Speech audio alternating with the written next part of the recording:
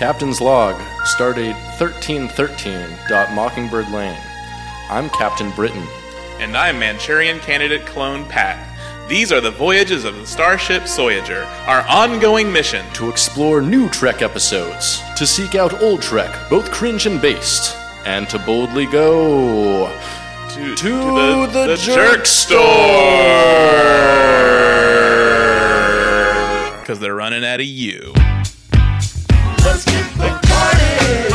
Let's get Picarded, yeah! Let's get Picarded! Let's get Picarded in here! Let's get Picarded! Let's get Picarded in here! Let's get Picarded! Let's get Picarded in here!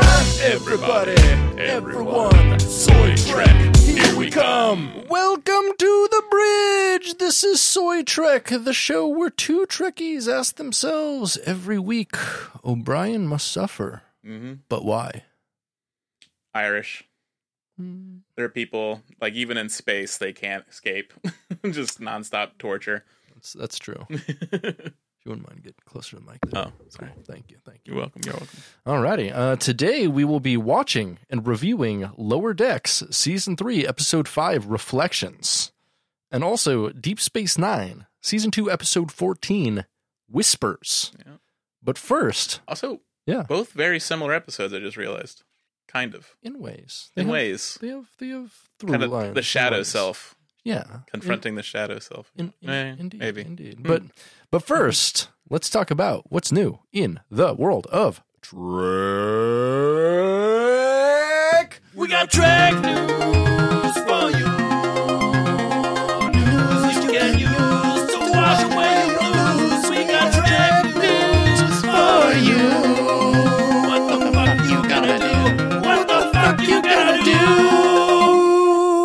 This week in Trek news, one thing I actually just read while we were watching the episodes a few minutes ago, it has actually been confirmed by apparently a reputable source that has been unnamed by giantfreakinrobot.com that, in fact, there is a series in development at Paramount that stars 7 of 9, Jerry Ryan. Oh, dang. Yeah. Apparently, it will probably it will star her and apparently maybe continue like on the storyline from Picard because, as we know, season 3 of Picard will be the final season. Yeah. Thank God. Thank God. The suffering's almost done. Mm-hmm.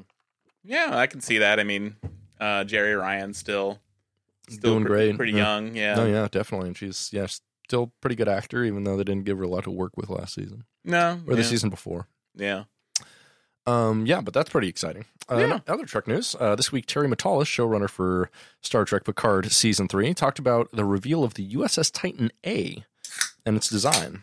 Matalas said in an interview earlier this week, so in the trailer, you see our hero ship of Season 3. It's actually a class that's called, in Starfleet slang, the Neo-Constitution class, or Constitution 3. Matalas said that before mentioning that the ship was designed by a fan. He said, let's say there are a few fan-designed ships that are canonized in this season that are in the fleet.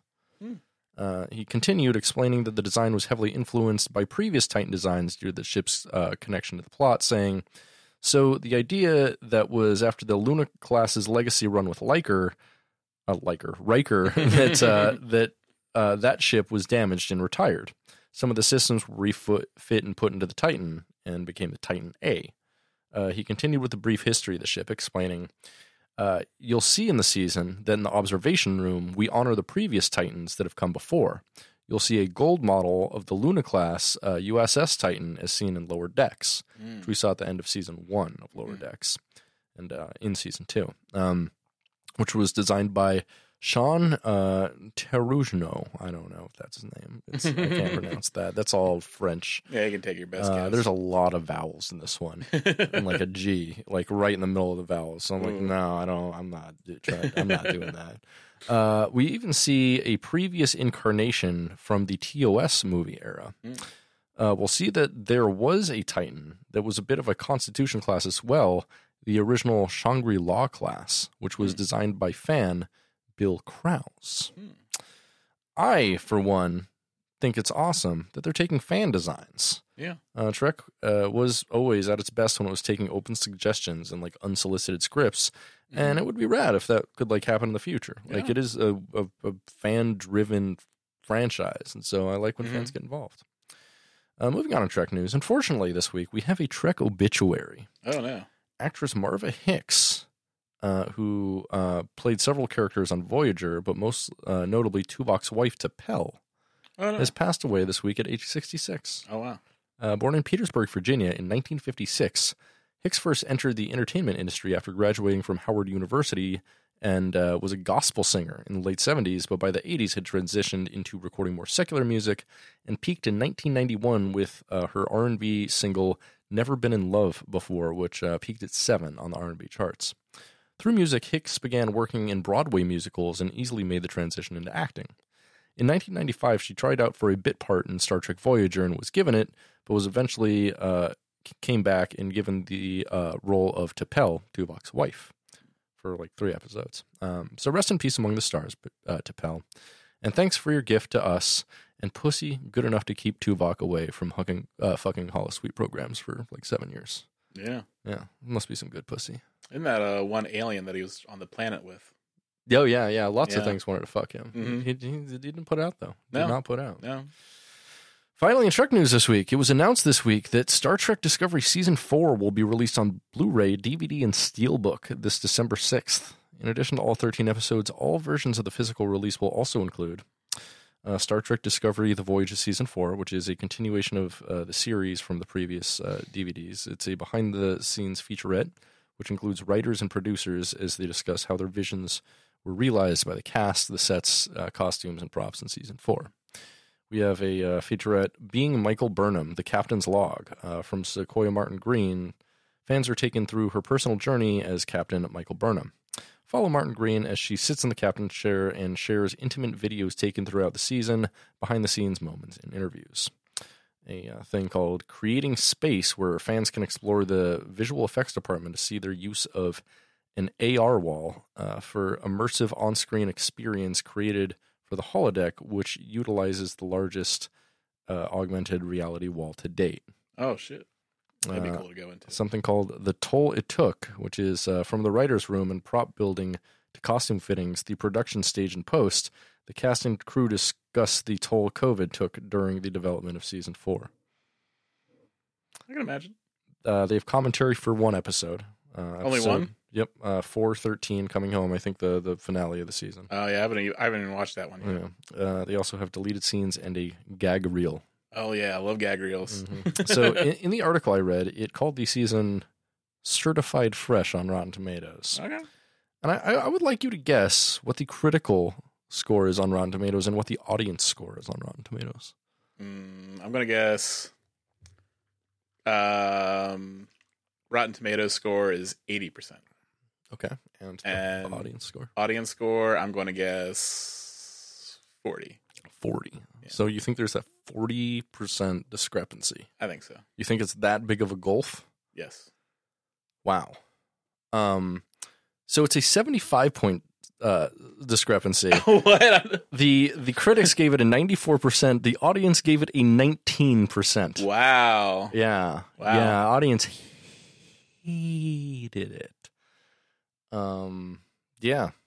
Yeah. I mean, I can understand. I mean, Discovery's not my favorite. Yeah. It doesn't seem to be many people's favorite. It's got to be someone's favorite out there, but I don't know them. I've never met them. I'm guessing they're like kids or not kids, like young adults, like people I don't really talk to. Yeah. Like a lot of the dialogue's kind of weird. Just like, I'm glad I went to therapy for my It's PTSD. soy, let's be honest. So it's Yeah. Star Trek Discovery is in a way the reason this podcast was created and conceptualized. Like originally when coming up with the idea for this podcast, I was like, well, I want something to be like kind of fun and political, but I also want to do it through the lens of something. And right now, like Star Trek is so like bad at everything that I want to. Sorry? I mean, I think... no, I'm not saying right now, but when I was conceptualizing this podcast like a year and a half ago, 2 years ago, like, you know, it's before like Lower Decks had gotten really like decent in any way. Like it was still, I think, in the first season of Lower Decks. New Worlds. We didn't have Strange New Worlds exactly, and so we were on like Discovery season 3 at the time, and I was like, I gotta like do some kind of critical analysis of this because I just like there's no other way I can stomach this anymore. And then you got Picard. Yeah, and then we got Picard season 2, so I'm like, okay, now I'm committed to making this podcast. And so that's our first episode is I was talking about Picard season 2 with our previous co-host. And then like Strange New Worlds debuted right after the finale of Picard season 2, which was super weird because you like walked out of the frying pan and you're like, all right, straight into the fryer. And it was like, no, it was straight into like a good Star Trek show. And I was like, wait, well, yeah, I didn't expect that. Yeah, me and my roommate had the same experience where we watched the season finale of Picard season 2, and we were just like glum, and then like we're just like, well, this new show's on, might as well watch that. And yeah, we right. were just like blown away. We were just like almost like vibrating in our seats. Right. Like, yeah. Me and Spencer couldn't believe it. I'm still just like kind of taken aback that there was like that big of a gulf in quality from two different shows that are ostensibly made by like the same people. Yeah. I mean, they're definitely trying to like hit different markets. They are. Like all the current Star Trek shows are very different from one another. So tell me the market you think they were trying to go for with Picard. Because I have a very specific market I think they were trying to go for. Yeah, I have no idea. What do you think? I think it was like weepy old women, like women who used to watch like women, like, you know, like postmenopausal women who like look and talk like Majel Barrett, I guess. Like, you know. Yeah, I mean, like old women who wear like fucking like shirts with like fucking like Ruth Bader Ginsburg in a Star Trek uniform and shit like that. But the story is so convoluted. I don't. Yeah, well, I mean that's great because these old women already like have like MSNBC dementia, so they're fucking like, you went to therapy, that's great, and now you can be in love with the Romulan. I was trying to like I was really excited for it initially because like I kind of had like a different idea of what it was going to be. We all had a different idea. Like I kind of thought, you know, it was sort of like a Murder, She Wrote almost, kind of like with like Picard, where he's just kind of like, you know, that would have been cool. He's like retired and he's just kind of like you know, solving small mysteries or some shit. That would have been awesome. Yeah. I mean, yeah, it would have been like, yeah, that would have been really neat. But yeah, like the robot body really blew me away. What was his name? When he was like the private eye in the holodeck, what was his name? It started with a D. Yeah. God. Fuck. Yeah, it's on the tip of my tongue. Yeah, you know what I'm talking about. That'd be awesome if, he did more of that shit. Like, they could do more, like, slice of life stuff with him. They could literally, like, play out an entire season of Inner Light. Because everyone loved Inner Light. Dixon, there you go. Yeah. Thank you. Dixon, yeah. Dixon Cider. Dixon Cider. Oh, yeah. His last name's Cider. Dixon Cider. Dixon Cider. Oh, that's my new name. Yeah. But, like, yeah, I would have liked also, just like him, just like dawdling around with like alien archaeology or some shit. But yeah, like the whole like, plot of the first season and the second season just blew me away. I was like, I was not expecting this, and it wasn't like a pleasant surprise. But, it was all bad. Yeah, but you know, they're trying. They are. They're certainly trying. Yeah, you're not wrong. At least we still, we got Lower Decks and Strange New Worlds that we both love. We got some good stuff here and there. Yeah. Alrighty. Well, that's all the Trek news we have for the week. And with that, you want to get into our new Trek for the week? I can dig it. All right. Let's take a trip down the turbo lift because we're heading to the Lower Decks, baby.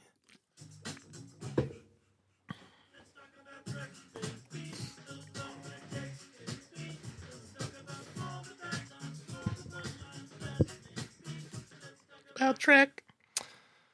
All right, Lower Decks this week. That was the new track. We have Season 3, Episode 5, Reflections. Came out today, September 22nd, 2022. This one was written by Mike McCann, who is the co-creator of Rick and Morty and creator of Solar Opposites and creator of Lower Decks. Yeah. So, yeah, he's the showrunner. Yeah, He's taken charge of this one, but it's directed by Michael Mullen, who directed episode 2 of this season, Least Dangerous Game, and also the Kung Fu Panda shows. Okay, cool. Yeah, I guess like it makes sense. Like the creator of it, like took the helm on this because they established some pretty, I guess like large narrative shifts that they're going to be taking. Yeah, absolutely. Yeah. So let's get into it. Yeah. We open on the USS Cerritos, and Rutherford is asleep in his bunk, obviously having a nightmare, mumbling something about how it's overheating. We take a trip into his dream, and he sees his reflection in a computer panel, and he appears to be without his eye enhancement device. Whatever he's trying to fix fails and blows up in his face, causing Rutherford to wake up in a start and scare the guy who's always wearing a towel. He slumps back into his bunk, afraid. Opening credits, 51 seconds this time. Yeah. So very, very quick. Very quickly. Very quick and not very funny, cold open, which is fine. Yeah, I guess it doesn't need to be funny. Yeah, I guess they had a lot of ground they needed to cover. So True. So we get in from the opening credits, and we get a captain's log. Captain's log, start date 58345.2. The Cerritos is back at Tolgana 4, where we'll be updating the Federation consulate's power systems. A straightforward job which gives us extra time to fill some of our Starfleet quotas. On the ship, Mariner's complaining that they have to work the recruitment booth for Starfleet, and Boimler says that someone has to do it, to which Mariner says that nobody's ever signed up for Starfleet at the recruitment booth. Tendi pipes in to say that she did, because of course she did. Boimler says that it's their assignment, so what can they do? And Mariner suggests complaining the entire time to make it twice as miserable. Over with Rutherford and Tendi, they're trying to repair a transport shuttle, and Rutherford is yawning and seems distracted. Tendi asks him if he's okay, and he says he's been having the same recurring nightmare all week and hasn't slept well because of it. Tendi asks if it's the dream where he's in a timeline where Spock and Kirk have cinematic chemistry, which is actually a pretty fun joke, and I think it's a Kelvin timeline joke, because, yeah. Also, were we talking about this? Do you think, like, in the next season of Strange New Worlds, do you think they'll make Kirk canonically bisexual? And have, like... I don't think so. Not this Kirk. This Kirk sucks. I don't want this Kirk to be bisexual. I'd be fine with Ethan Peck, like this Spock being bisexual, but this Kirk is such a buzzkill. Like, I'd be fine. Everyone would be fine with Chris Peck being a bisexual Kirk. Yeah. Everyone would be fine with that. Yeah. The gays have been asking for that for years now. We've been lobbying. That's what we put all of our lobbying money towards. So I was just wondering because, like, I was remembering, like, in the last episode of Strange New Worlds, Kirk did give, like, Spock kind of a look. So I was wondering if that... a look. Yeah, a look. You think he's going to suck Spock's dick? Yeah. Wow, you've been thinking about this, haven't you? Yeah, just when I'm in bed at night and I can't sleep, just tossing and turning. Or when you're in bed at night and you can sleep.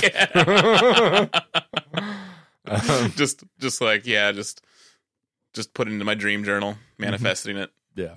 Yeah. Is that what you call your erotic fanfic? Yeah. Your dream journal? You can find that fanfic on... No, I'm just kidding. No, you're not. Tendi scans Rutherford and says he seems to have extra memories stored in his buffer, and probably useless stuff like when he called the captain mom. She asks if he wants to get his cache purged, and he accepts gladly, which to me, I'd be like, so where's the hand job? Yeah, so they're pretty much doing you're gonna purge my cache, right? That means you're gonna make me come, right? They're kind of doing like a Eternal Sunshine of the Spotless Mind thing on him. A little bit. Yeah, where like he can just get like certain memories just like completely erased and as if they never happened to him. That'd be pretty cool. Yeah. What would you erase? God. So much. Yeah. It's like, what wouldn't you erase? Yeah. I think I'd just be, I think after I'd be done, I'd just be like a newborn baby. Yeah. Oh, Pat like big shiny world. Yeah. They would just put me in a giant crib and just leave me there. I'd just be like, oh, he's a complete blank. They have to teach me everything from scratch. Not far off from now, though. But then I'd be pure. I wouldn't be like, just haunted as I am 24/7. I'd just be like, no thoughts, just happy. Yeah, right. Do you think you'd get to keep your forklift certification? Ooh, yeah, I think I can take everything except that, so I can still be forklift certified. Forklift certified baby. But I have the mind of a baby. Forklift certified man baby. That'd be a sick show. I'd watch Forklift certified man baby. It would be great because I think I'd probably be better because I wouldn't be put down by any sort of like horrible trauma that in my life. I'd just be like, I love driving the forklift. You're just running it into things. We're like, listen, he's still OSHA certified. Like we just need a warm body. We forgot to teach him that murder's bad. He can't keep running people over.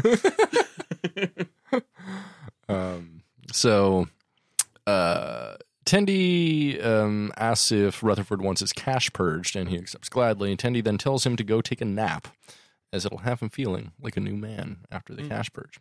Boimler and Mariner are busy loading some equipment into a transport, and Mariner is frustrated. She says she has a degree in xenohistory, but it's fine they put her on a folding table duty. Just then, Jack Ransom overhears her and approaches Mariner, saying he doesn't care if she likes her assignment, as liking it is not the point. She refutes this by saying the point is to give them busy work so the captain can tick off a meaningless box. Ransom says he cares, and if Mariner so much as steps out of the booth on her assignment, she'll be transferred to Starbase 80, which Mariner pleads for him not to joke about because it's that bad. Mariner gives in and pilots the shuttle down to the planet.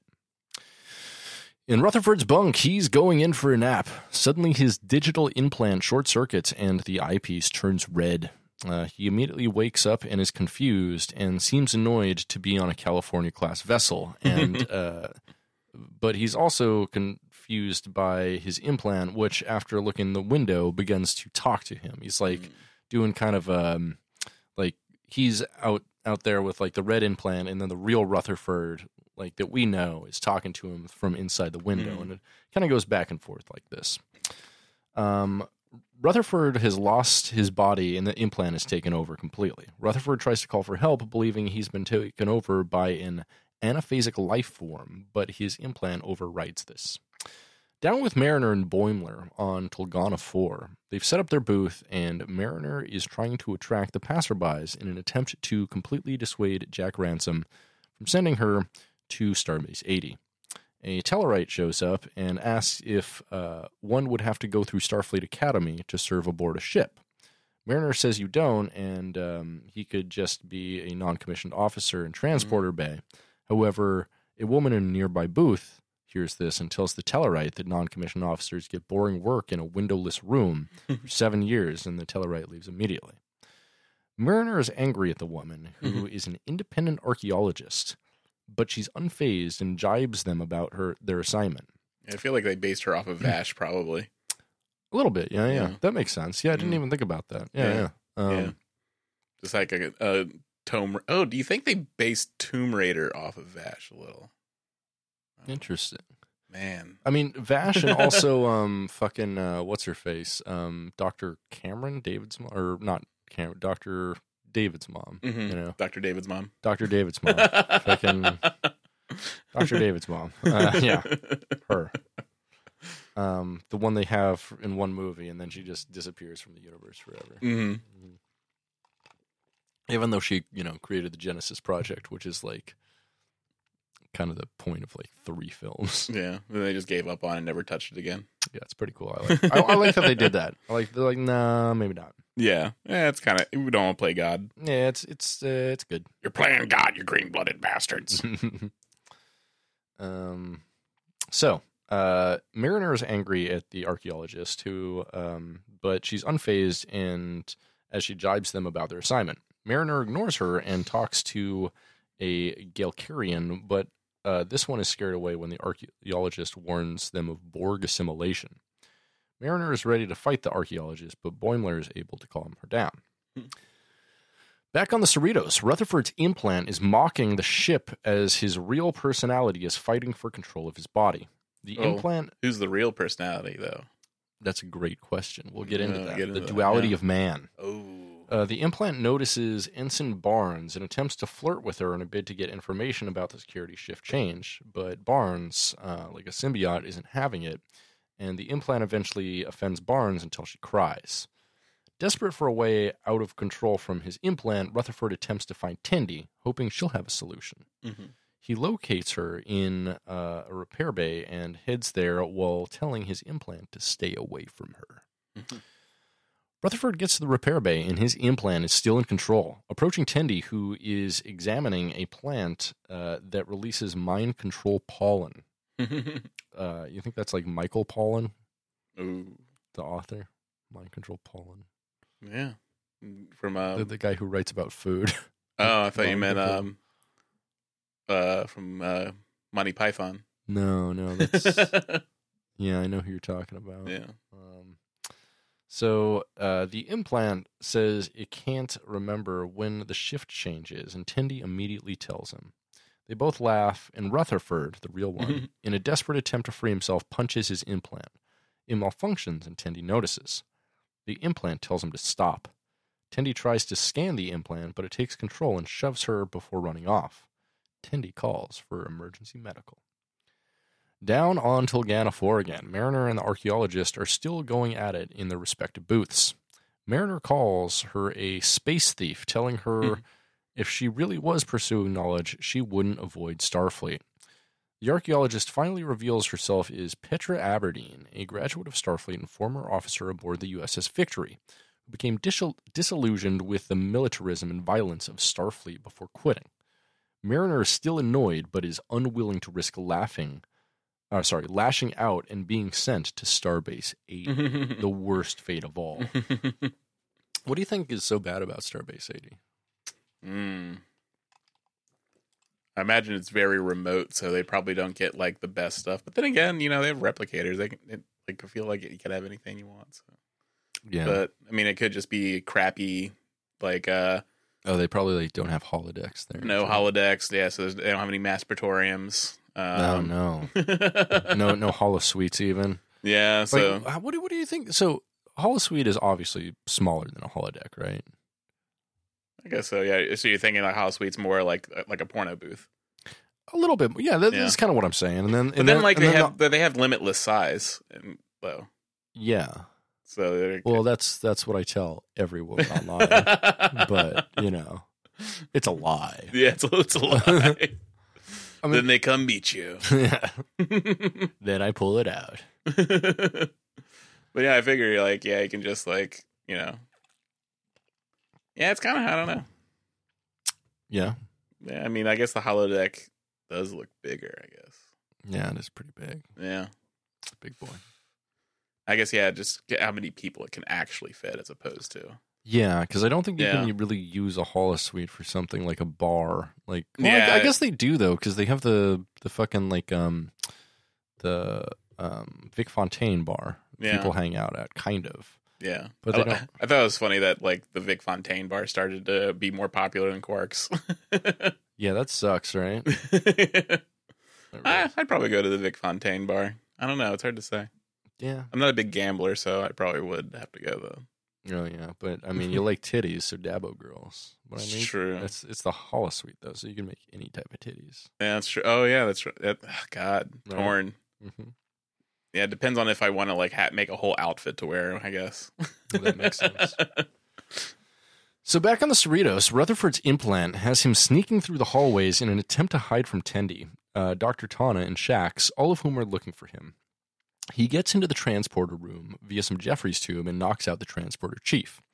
He attempts to beam off the ship, but it won't let him, whereby he's confronted by a Shax who tells him he should know that Tulgana 4's ion field prevents transport systems from working, something that the real Rutherford would absolutely know.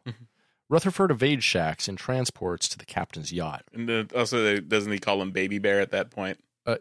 He does just in a second. So as he tries to initiate the warp drive, Rutherford makes one final attempt at attacking his implant, causing it to malfunction long enough for Shax to stun him with a phaser, saying, "Sorry, Baby Bear." Shax catches Rutherford's unconscious body and calls for Dr. Tana. In Mad Bay, Tana has done some scans and says there's no anaphasic presence in Rutherford, and Rutherford is still himself, but his memory and personality are from 10 years ago. As though a backup overwrote his brain. And how old is Rutherford? Ageless, Ageless. formless, timeless, and unknowing. Because I'm gonna guess he's like maybe 28. Yeah, that makes sense. Because it said like he's had this thing since he's been in Starfleet. Yeah, so or like at the beginning of Starfleet. Imagine you join at like 18, probably. But at the same time, I want to say like one of the first episodes, like Boimler or something, mentioned that he had just gotten the implant, but that might have been a memory that was implanted. Yeah, with that you can just like go and retcon whatever you want, blame it on the memory thing. Pretty much, yeah. Yeah, because I always assumed that he was. I always assumed like all of the lower deck characters were like early 20s, maybe. Well, no, because Mariner at least is obviously like late 20s because she's been in Starfleet for like 10 years now. Yeah, that's true. Because she's been on like 5 different ships and whatever. I guess they are all in their late 20s. Except for Boimler and Tendi, I don't think. Yeah. I don't know. It might be. So, Tendi frantically wonders if clearing Rutherford's cache erased her best friend. Tana says there's a lot of cerebral activity still going on, and they'll just have to wait and see which Rutherford wakes up. In Rutherford's mind, past Rutherford wakes up, and modern Rutherford introduces him to the blank white void they're in, which kind of looks like when fucking Picard is in his brain talking to Q or whatever. Yeah, and after he gets like shot, and he's like, well, let's see what happens if you never got stabbed in the heart. Yes. Then he becomes a science officer Picard that everyone hates. Little pussy Picard. Yeah.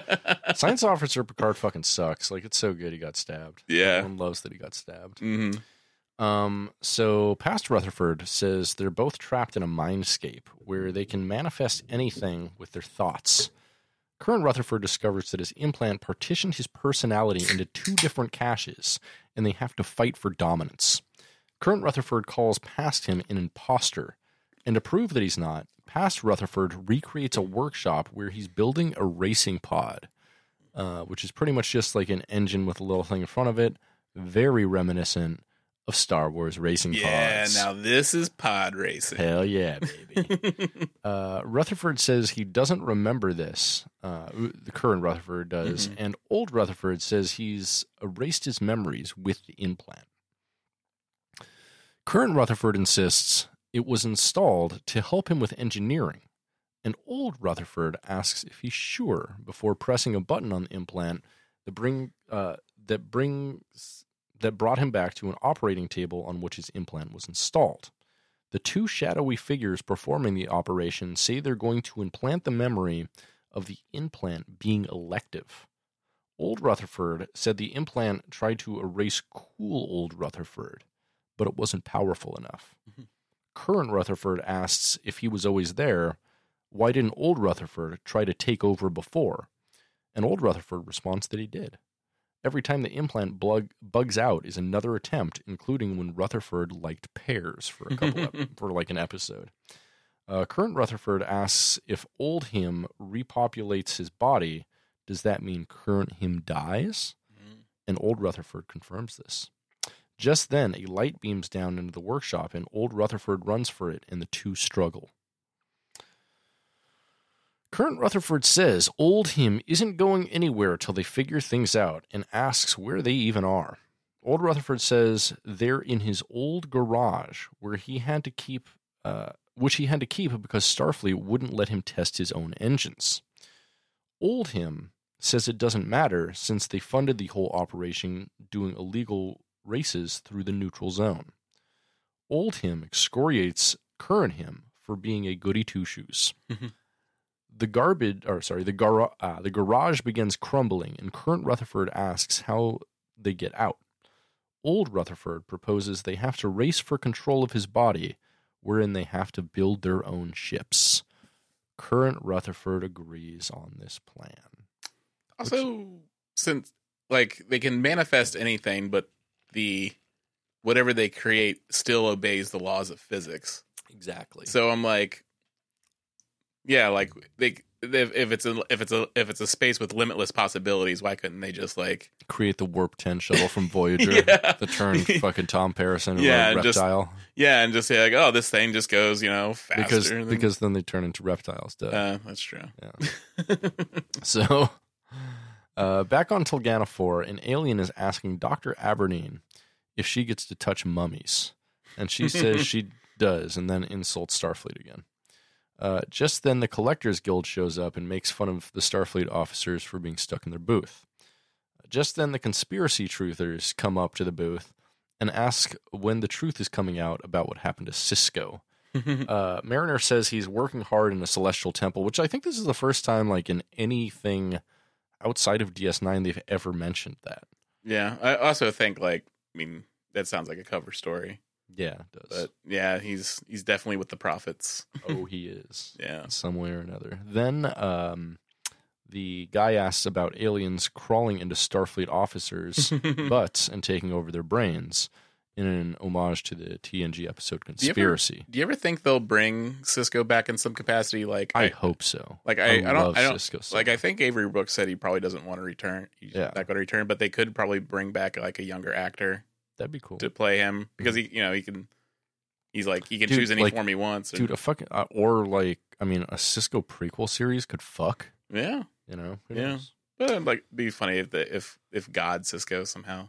Oh yeah. He's just like a different kind of Q basically. That'd be sick as fuck. Actually, that'd rule if they just made him like a god basically. That'd be so cool.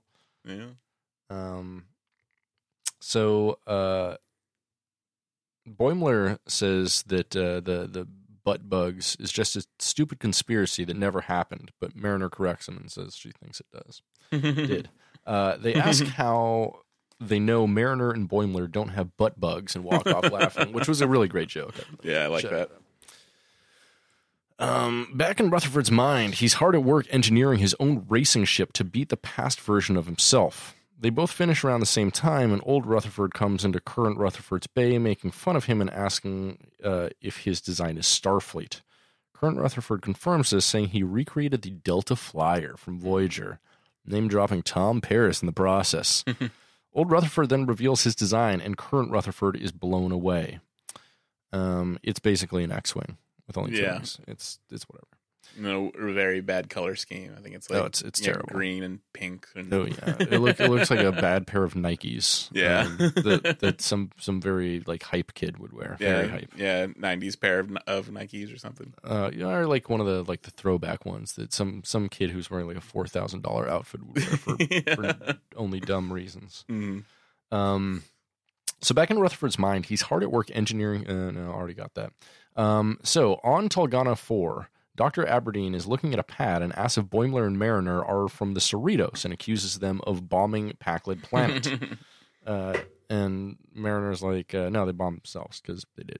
Yeah. Just then, some outpost scientists come up to the booth, and Mariner says she doesn't want to deal with them. But one of them seems to have a genuine question and asks if all Starfleet officers get a uniform. Boimler excitedly says yes, but not everyone has the style that they do, and the woman laughs, saying Starfleet uniforms look dumb. Boimler tries to point out all the cool designs, and the woman asks why they even need uniforms if they are in the military, and Dr. Aberdeen pipes in to say she thinks they are like the military. The outpost... pseudo-navy. It is, yeah. The outpost scientists say they get to wear whatever they want, and the woman removes Boimler's pip and tosses it to the ground, stepping on it. And Boimler sees red. And this is actually kind of the moment of the episode where I realized, like this was a good episode, and like a lot of the jokes really worked, and it was kind of like Lower Decks at its best because most all of the jokes were just Star Trek references, in some way, and I like that. I like that a lot. It was lots of little Easter eggs. Yeah, got all the different little crazy groups they always encounter at the little meetup. Love that. So Boimler sees red and knocks over the booth, telling the scientists they don't want to save them from the Klingons or Borg. They just want to study fucking quasars. He tells the collectors that collecting is dumb and their ships smell like ass. As Mariner is trying to get him to stop, an alien approaches the booth and asks if Boimler is in Starfleet. Mariner reluctantly says yes, but the alien excitedly says, if Starfleet gives you that kind of confidence, I want to sign up. Meanwhile, Boimler is yelling about the human rights of the EMH. Which I thought was great. Yeah, that was awesome. It was like the doctor didn't spend 7 years in the fucking Delta Quadrant so you could question his agency. He has rights. Absolutely great writing. Really love that. Yeah, I mean, yeah, that's why I don't understand. Like, I always feel like the holograms are definitely more advanced than data in forms of AI. So I feel like, yeah, they are more human, but yeah, they don't have a physical form. But yeah. Just odd, like going back to like, I don't know, you talk about Picard season 1 a lot, but that's why I don't understand why they were. What does a spicy Latina say to the EMH? AI Poppy. But I don't understand why the holograms like EMH weren't considered to be dangerous AI that needed to be eliminated by the Romulan group. Well, I mean, that's a good question. At the same time, did we see holograms in Picard at all? No, not really. I mean, oh yeah, I mean like on the ship, like remember, yeah. Fucking, they made fucking Lego Ninjago dude into. Yeah, like so, and we've seen like with like Moriarty, like holograms are dangerous and can affect the physical world. Like Moriarty took over the entire Enterprise. Yeah, and that's because he's a big dick swinger. Yeah, but it's like, okay, well, you don't see like the holograms as a dangerous AI that needs to be eliminated to keep from merging with some far off machine intelligence, but like androids are a bigger threat than holograms. Mm-hmm. Do Welsh androids have sex with electric sheep? That's my question. You know what? We'll figure it out. We will. Together. We're going to Wales, baby. I guess what would be legal, maybe. In Wales? No, it's like, I guess it's not a real sheep. Mm. It's an electric sheep. That's true. I mean, remember at Spencer's Gifts, they used to sell blow-up sheep. Do you remember that? Yeah, I remember that. So I guess it's like the same as... But I mean, if the AI is like sentient, though, like, I mean, if it's an advanced like AI sheep, I'm asking. Oh yeah, then it's basically it's a sheep. Yeah. Okay, I get that. Right. Or it could be even more advanced than it. It could be like a human sheep, or like if Data was a sheep, consider that. Like, even if he's fully functional, like, and like they get someone from like a space Welshman up in there, and he's like, "Hey, I see you got a sheep. Has it ever had the farmers' rights, if you know what I mean? Is it okay if I take it back to be placed for a while? I'm going to christen it. You know what I mean." So back with Rutherford in his mind, the race is on. Old Rutherford tells him to watch out for Romulans, black holes, and rogue planets as the flag waves. It's like, rogue planets? Rogue One? I like that film. Old Rutherford clearly takes the lead when a Romulan warbird cloaks and begins shooting at both ships. And actually, the animation on the scene looked awesome. Yeah, it was like beautiful, especially like the Romulan warbird looked fucking sick. Yeah, it did. They did some 3D type animation with it and just looked like really good. This show, like in general, like really looks good. Especially the space scenes look very good. Yeah, I was really actually thinking that on the opening scene where it was like the Cerritos looking over the planet. I was just like, wow, that looks really cool. Yeah. Good animation. Good animation. Yeah. So current Rutherford talks about putting some distance between himself and the Romulans, and old Rutherford asks if he's talking to himself. He says no, he's talking to his crew, and reveals that he used his imagination to think up Tendi, Boimler, and Mariner as his crew for the Delta Flyer. Yeah. Old Rutherford says this is unfair, but current Rutherford reminds him that he said anything goes. Yeah. Anything goes. Again, that's why I don't know why they just didn't work. Just like, I'm just going to make this thing that doesn't actually exist. I'm making just a force field around you and your ship. Yeah. Just like a magic wand that instantly teleports you to the end. Or like a Hitachi magic wand, and then he goes and like makes Tendi squirt. But I'm saying that's how you win the Kobayashi Maru. You think outside the box. You think outside. You think about magic wands. And you make fucking Tendy squirt. Exactly. And then she reprograms the Kobayashi Maru for you. Yeah. Because you fucking made her discover that she can fucking pee all over her sheets if she wants to. Back on Tulgana 4, Ransom is approaching the booth, saying to himself that Mariner better have a pad full of prospective Starfleet members. And she definitely does. Meanwhile, Boimler is still freaking out, saying he failed a Kobayashi Maru, the thing I just said twice, 17 times before breaking a pencil and freaking out some more. Back with Rutherford, the Romulans are still in hot pursuit and shoot old Rutherford out of the sky. Even though it's space, there's no sky in space. Yeah. Old Rutherford shouts, "Now!" at Tendi, and old Rutherford is beamed on board the Delta Flyer right as his ship explodes and Mariner warps away.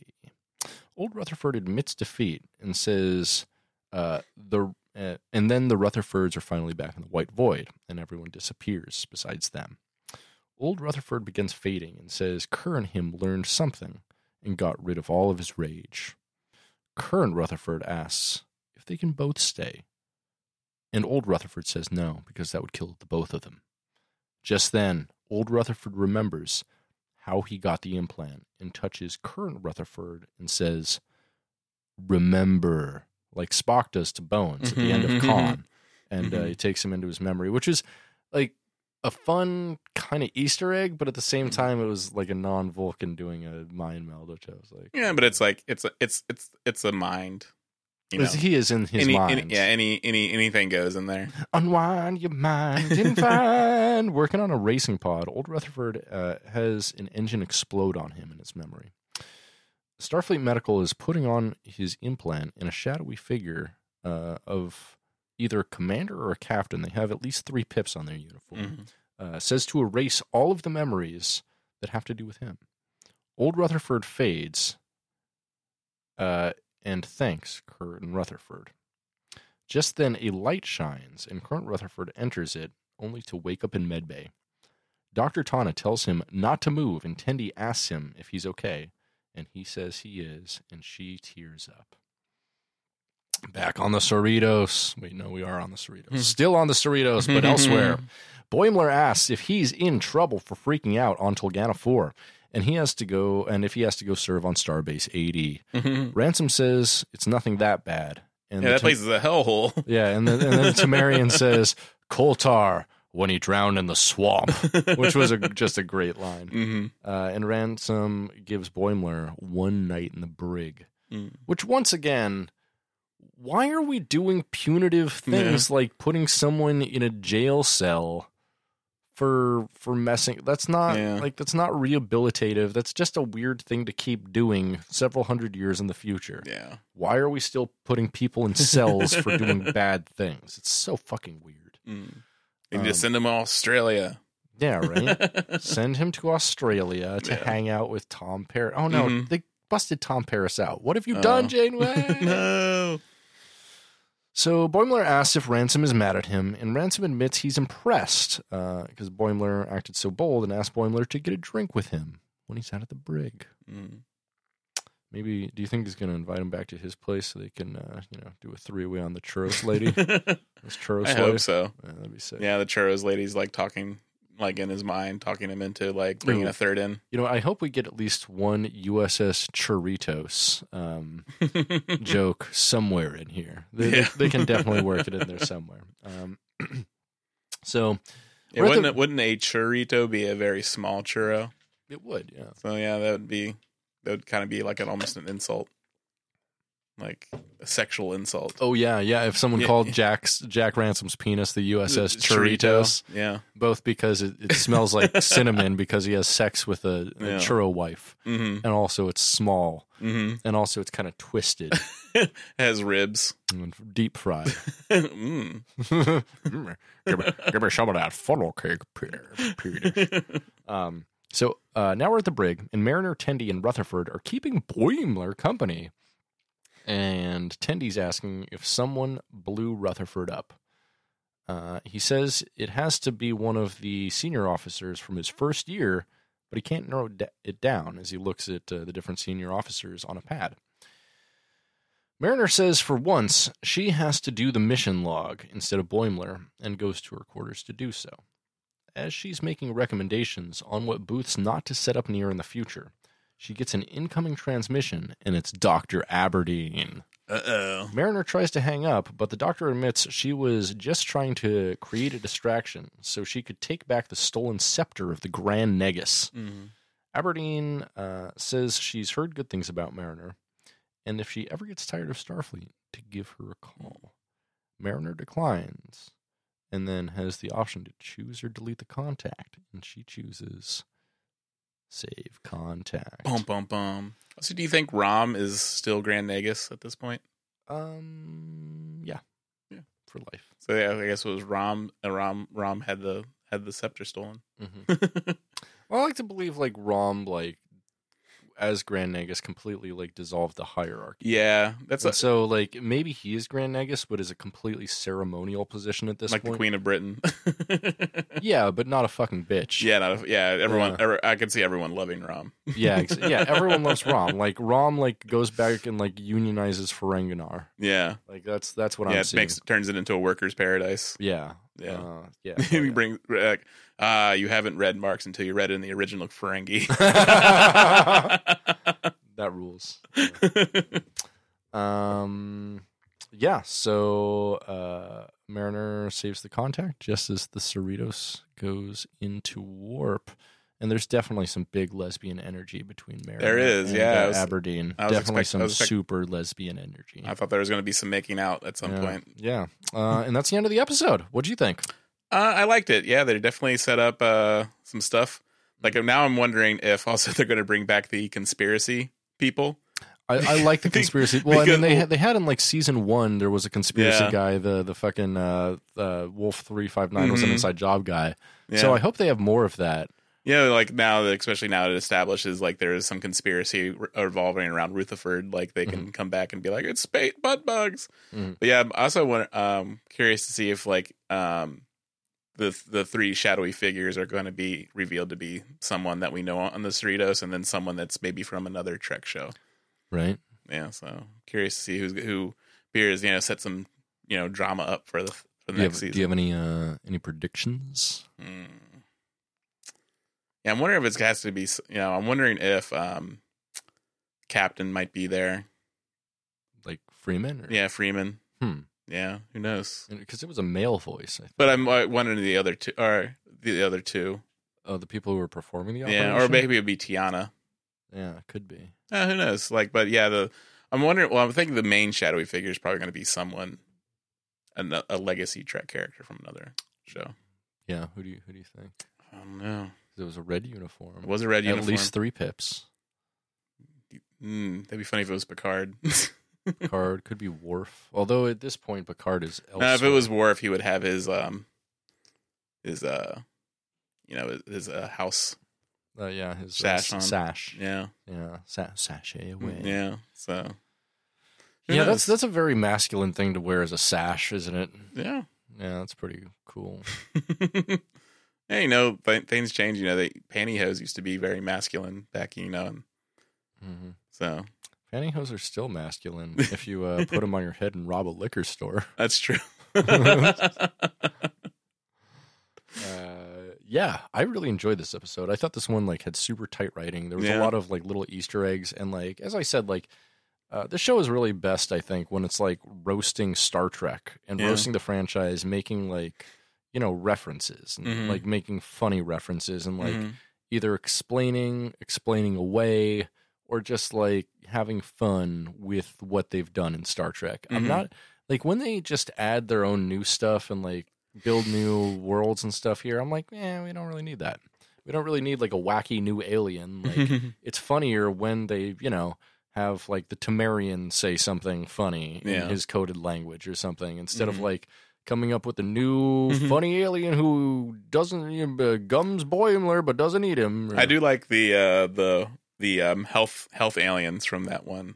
That was pretty fun. They have the volcano, the supercomputer, and the telepathic baby. Right. Yeah, but I like this episode a lot, and Yeah, I'm also wondering if it's also establishing like we could be having Mariner could be having like a whole other adventure next season as well. Yeah, right. She might be doing the fucking lesbian archaeology. Yeah. Yeah, finding like ancient dildos and trying them out. There we go. Dr. Aberdeen. Again, that's for our fanfic page. That's, I mean, for the personal fanfic I'll be thinking of later. Yes. Before washing my sheets.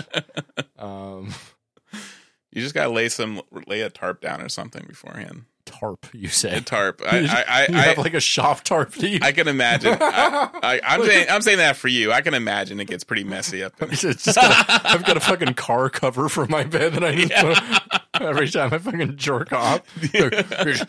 It's gonna get like an auto body shop in here with all the oils and shit going everywhere. I mean, you got lots of like cool electronics and stuff in here. You don't want any of that on there.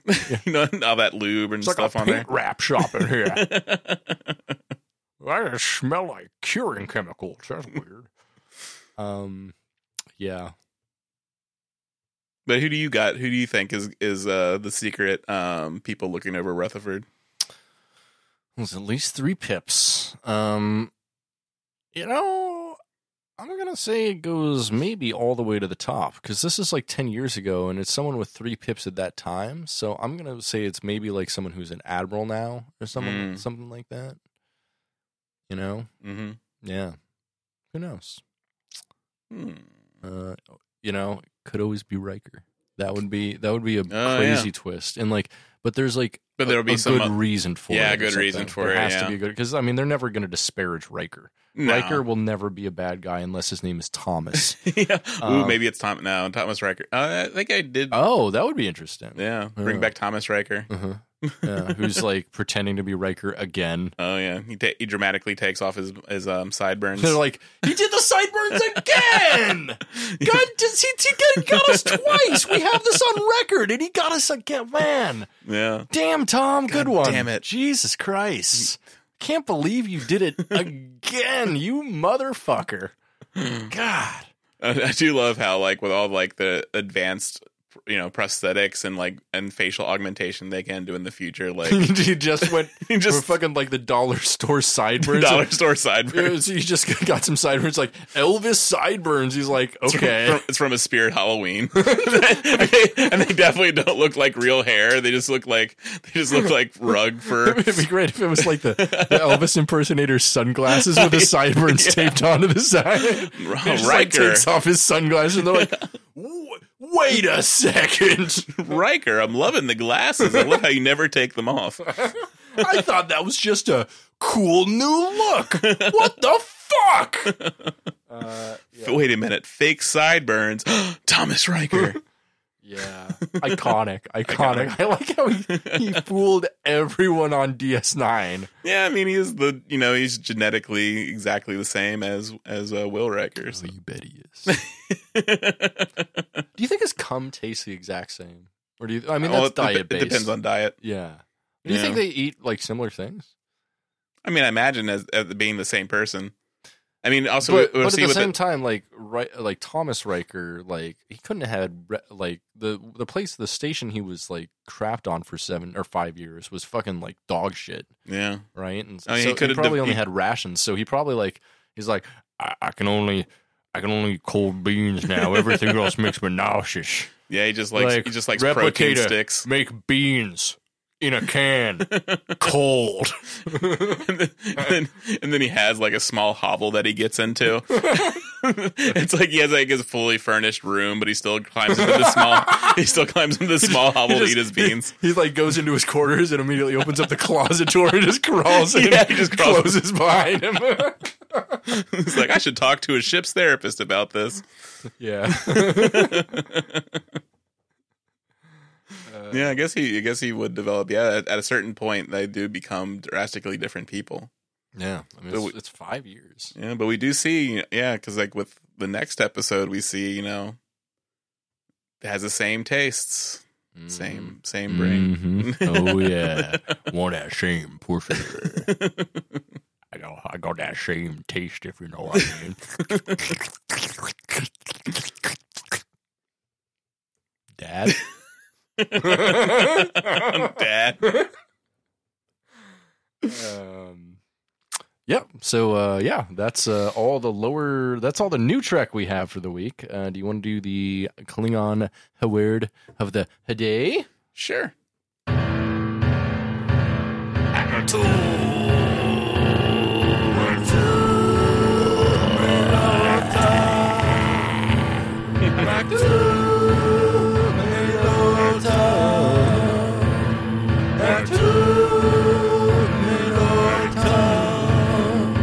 It's the Klingon word of the day.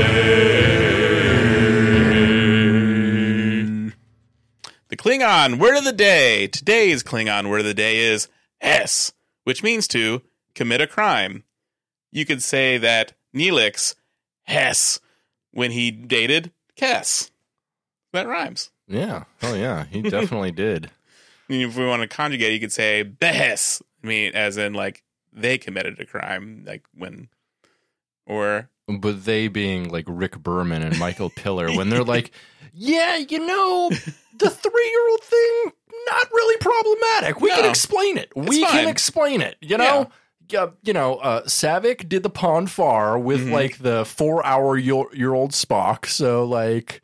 She ages in dog years. That's going to be it. she's actually 21. Oh, right. I bet when he has sex with her, Neelix also imagines she is a dog. That's a good girl. That's a good girl, Mrs. Cass. We Talaxians are libertarians. we believe that there is no age of consent. You say it's a slippery slope. I say I'm climbing right up. I say it's a nice, even field. I hate that. All right. Well, now that I hate that, you want to get into our old episode of the week? Hell's fucking yeah. All right. We randomized the episode we watched for the week, and it was, 300 something. Yeah. Ended up being episode of Deep Space Nine. So let's get on to edge of the Alpha Quadrant. Now we're watching some Deep Space Nine. Now we're watching Deep Space Nine. Now we're watching some Deep Space Nine. Watching Deep Space Nine. All right, Deep Space Nine, Season 2, Episode 14, Whispers. First aired on February 6, 1994. This one is written by Paul Coyle, who went on to be a writer for Hercules, The Legendary Journeys, and Xena, The Warrior Princess. Oh, shit. I loved Xena. As well as Michael Piller. This one is directed by Les Landau, who's a fucking legendary Trek director and has done 34 episodes of TNG. 14 of DS9, 9 of Voyager, and 1 of Enterprise. So, in solid hands here. You ready to get into this bad boy? Yeah, I love this episode. Yeah, let's jump right in. We open on Miles O'Brien in the shuttle Rio Grande, going through the wormhole headed towards the Parada system. Miles opens a new file to record a personal log. O'Brien, personal log, stardate 47581.2. Then he takes a long pause.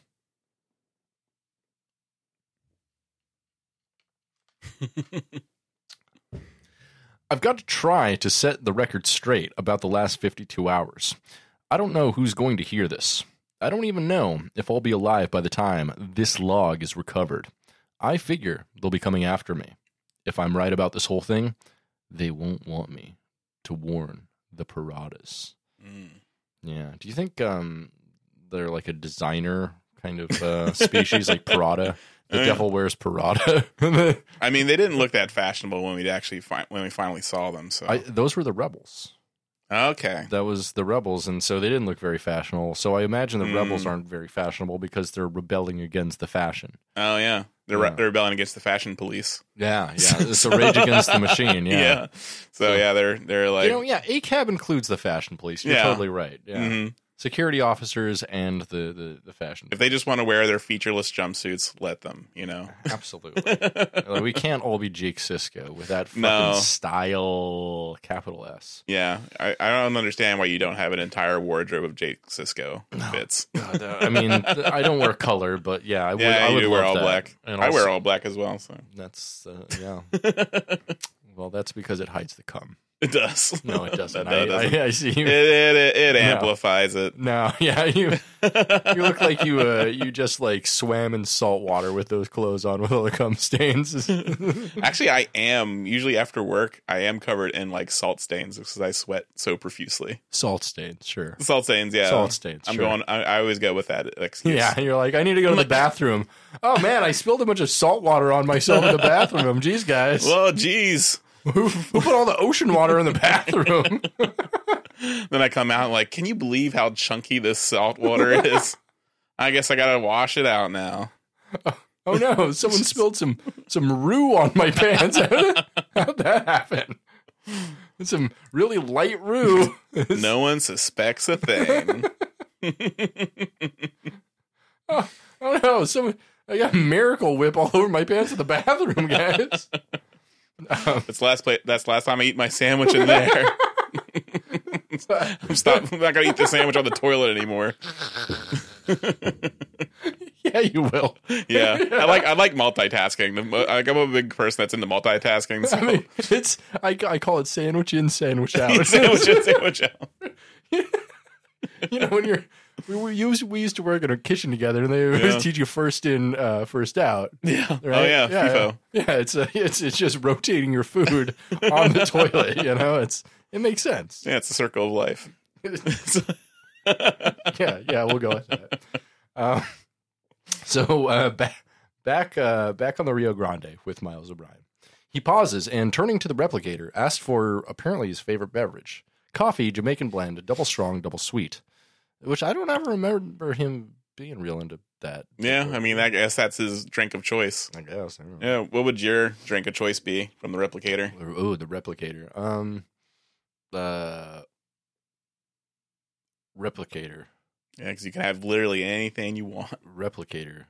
Diet Coke. 12-ounce can. Cold. Oh, I like that. Ice cold. Yeah. I could, and plus that wouldn't have any sort of like the artificial sweeteners. It would just be. I guess it'd all be artificial. Yeah, everything. Yeah. Wow. Yeah, that would be pretty good. Yeah. How about you? What's? I think it's hard to say. I just drink black coffees, but I do like black cold brew. Maybe black cold brew. Computer horse cum.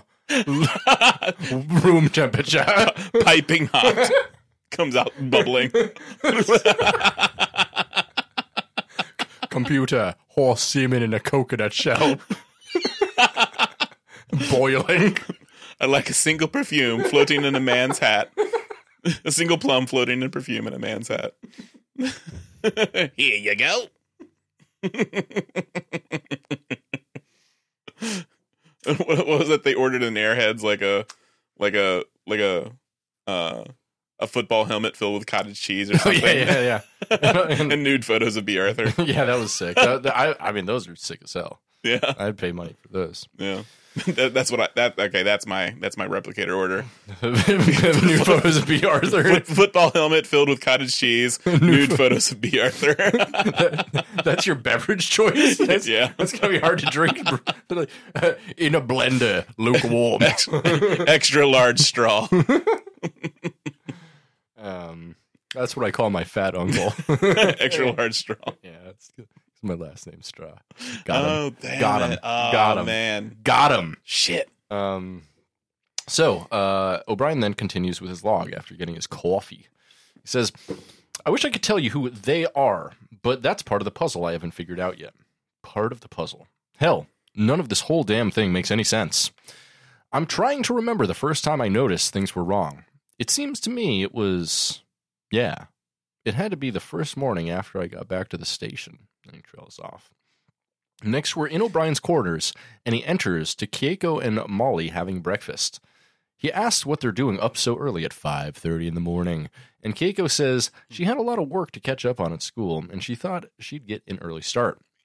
O'Brien orders his coffee, Jamaican blend, double strong, double sweet. Miles asks Molly if she had sweet dreams. She said no. I had double strong, double sweet dreams. Molly, and she tells him to go away. Yeah. She's just a bitch to him, and it's like, what? Mm-hmm. He asks if he gets his morning kiss, and she says, if you want your morning kiss, go listen to Strutter, you dumb fuck. Referencing the band Kiss. Yeah. I'm kidding. They don't exist in the future. Everyone forgot about it. Thank God. The moment Gene Simmons dies, everyone's going to forget about Kiss. Yeah, well, the moment when you abolish Merchandise. currency, merchandise, like, yeah, they just die a slow death. Like, a slow? They're gone overnight. If they can't merchandise, Kiss doesn't make music; they make merch. Like, yeah, it's surprising to me because I've never seen anyone with any sort of Kiss gear ever in my life. That's an interesting point. I mean, I have, but I've known I've known a Kiss family. Okay, yeah, but they have like the Kiss casket and shit like that. God, I would just immediately send that into, like, they wouldn't want to be cremated, but I'd cremate that coffin. I'd just be like, nope. Yeah, you wouldn't cremate it. You just like set it on fire while they're trying to bury it. Like, fuck it. Fuck this thing. Yeah, it goes in the hole. I just dump it full of gasoline and light a match. So, sir, it's made of plastic. Oh, God, no. Everybody run. Cancer. The air is noxious. Yeah, ugh. Gross. Yeah, thank God there's no Kiss fans in the future. Oh, yeah. But, so Molly says no to the morning kiss. So Miles wonders out loud what he did to deserve that. And Keiko says it's just a phase and it shouldn't bother him. So apparently she's turning goth, which is sick. Hells yeah. Fuck you, Dad. I hate you. Peter Murphy's my dad now. Keiko gets up to do the dishes, put them in the replicator. And Miles asks when she got to bed last night. And she tells him, and he says he was asleep. He admits the trip back really took a toll on him. Keiko asks what he was doing, and Miles says the Paratus had him go through basic training on the security measures they put in place for peace talks. He wishes Odo could have been there. Suddenly, Keiko says she better get going and just bounces out of nowhere. Miles says he'll drop Molly off at daycare and on the way to ops, but Keiko insists that Molly will go to school with her instead. Miles questions this, but Keiko says she wants to show her a new Vulcan learning program before taking off. And Miles is like, at 5:30 in the morning? Plus, how old is Molly at this point? It's like 3. Yeah, damn. She's gonna start. They're gonna start teaching her the bar trivia from Star Trek 4. Yeah, you gotta learn that. You gotta be a future bar trivia masters of tomorrow. Hell yeah, fucking. I mean, it's an Irish dad, so she's half Irish, so she's gonna spend a lot of time in a bar. That's true. Oh my God, she'll be perfect. Yeah, she will. I mean, she's half Asian, half Irish, so she'll just be like doing math and getting drunk. So over in the security office, Ensign DeCurtis is doing some repair work when the chief walks in. Dejected, O'Brien tells him he appreciates his bushy-tailed enthusiasm, but was waiting until Odo returned from Bajor before doing any repairs on his office. But the ensign tells him he was told to do so by Commander Sisko himself and says to check with him. O'Brien is annoyed by this and says, I'll check with him all right before he departs. It's like a threat. Yeah. As he walks through the promenade, he sees Sisko having a serious-looking conversation with Keiko and hides, wondering what the motherfucking hell is going on here. Talk to my wife, will ya? Yeah. Are you trying to fuck Keiko? I know she teaches your son, but the way you talk to her looked like maybe you want to fuck her, Captain. Commander, rather. So. I mean, he is being overly paranoid at this point, I think. Because, Sisko talking to Keiko wouldn't be out of the realm of possibility. No, not at all. Yeah. But she's acting weird. Or it's just revealing, his deep insecurity. Insecurity. It's just like, this is the episode we learned that O'Brien has borderline personality disorder. He's like, Kieko, I saw you talking to Cisco. If you fucked him, I'm going to kill myself. I swear to God, Kieko, I'm going to fucking kill myself if you talk. If I see you talking to him again, I'm going to cut myself. Stop putting the plates in the damn replicator. throws a plate against the wall. Yeah. The episode we didn't see, but no, O'Brien's a saint. He would never do anything like that. Sure. The real O'Brien wouldn't. The real O'Brien. So back after the credits, back on the shuttlecraft, O'Brien is drinking his coffee, Jamaican style, double strong, double sweet, and asking the computer how long it is until he gets to the Parada system. And it's 53 minutes away, right next to the Burberry system. He has the computer scan for warp signatures on his heading and finds one ship following him. It's the Starfleet runabout, Mekong. Speaking to himself. You know what's funny? What's that? In Baltimore, I used to go to a restaurant. I don't know if it exists anymore, called Mekong Delta. Oh, interesting. I think, that's a place in China or something, right? Yeah, is it? I don't know. No. Yeah, it was really good food. More like that Mekong Delta quadrant. Mm-hmm. Oh, that's great. more like my dong. Go, got him. Yeah, I did get him. I got the Chinese there. It's Thai. I think it's Thailand. Fuck! Speaking to himself, he says he figures, and I'll wait for him to drop out of warp, and then they'll have to cross that bridge when they come to it, won't they? Mm. The computer doesn't understand his rhetorical question, so he continues his personal log. Okay, so it was all a little curious. But who could have guessed at the time? I mean, the way they were acting. They might have been trying to pull off one of those surprise parties that I can't stand. Only my birthday's not till September. So he's a Virgo, you think? Yeah. Maybe. I don't know. Yeah. I'm doing I want to do his chart. Yeah, you should. You should. I already charted in my pants earlier. So. I already have one of those. So it says, only my birthday's not until September, and believe me, as it turned out, I had nothing else to celebrate. Damn. Right? O'Brien arrives in ops. So grim. Right? O'Brien arrives in ops, and Julian Bashir comes up to him, saying he's been waiting for him, and there will be no more excuses this time. Do you think he was born September 11th? Yeah. Yeah, like he was due for like late September, but his parents are like, "No, we want a C-section on this day. It's important to us." So for some reason, I just made his parents Jewish, but that's cool.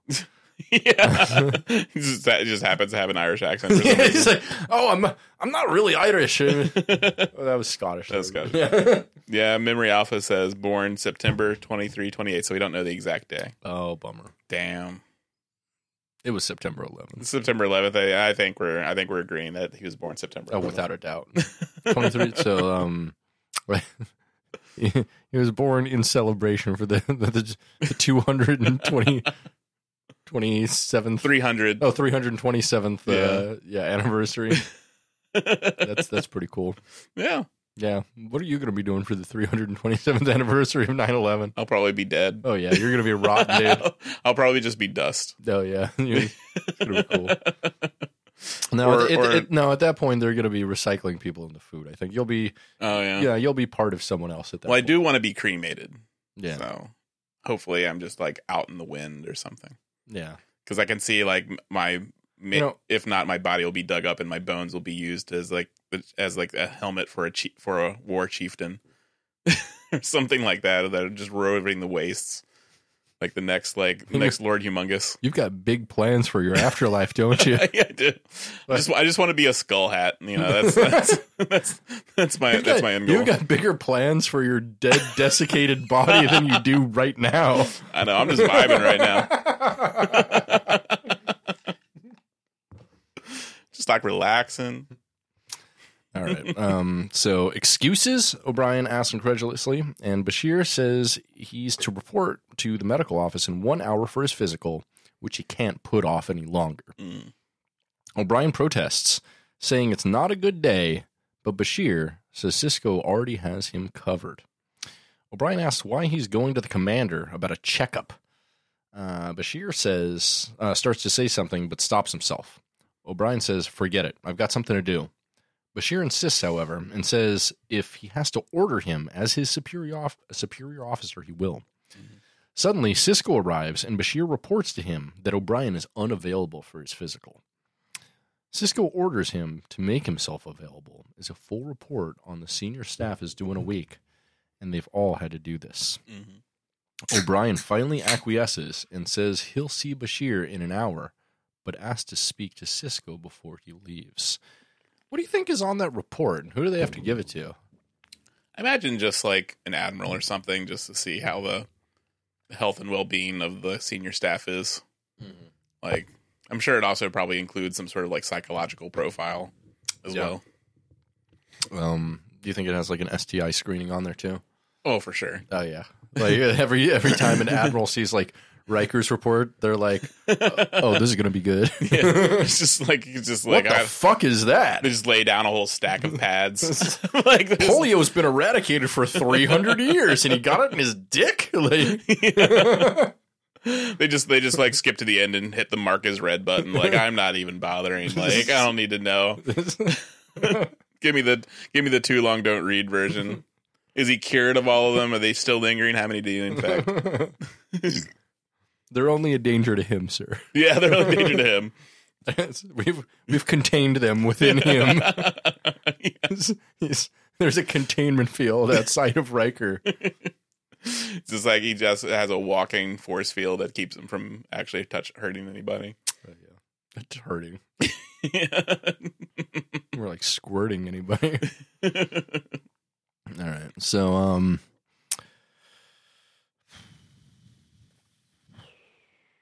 O'Brien finally acquiesces and says he'll see Bashir in an hour, but asks to speak to Cisco before he leaves. They walk into Cisco's office, and Cisco immediately says that Ensign DeCurtis mentioned that O'Brien was upset, and he has every right to be, and he apologized for assigning repairs before advising the chief. He says he dropped the ball on that one as he shakes his ball. He says, dropped the ball, and like holds up his ball for emphasis, and it's really funny. And then he puts down his baseball for emphasis, and it's really funny. Yes. Cisco says he went through O'Brien's report. He's definitely toying with him at this point, I feel. It's like, yes. I really dropped the ball. Just kind of like was mocking him. So yeah. They could have been a little bit more tactful, I think. It would have been funny if he was like, they really dropped the ball, and he unzips his pants and just pulls out his scrotum.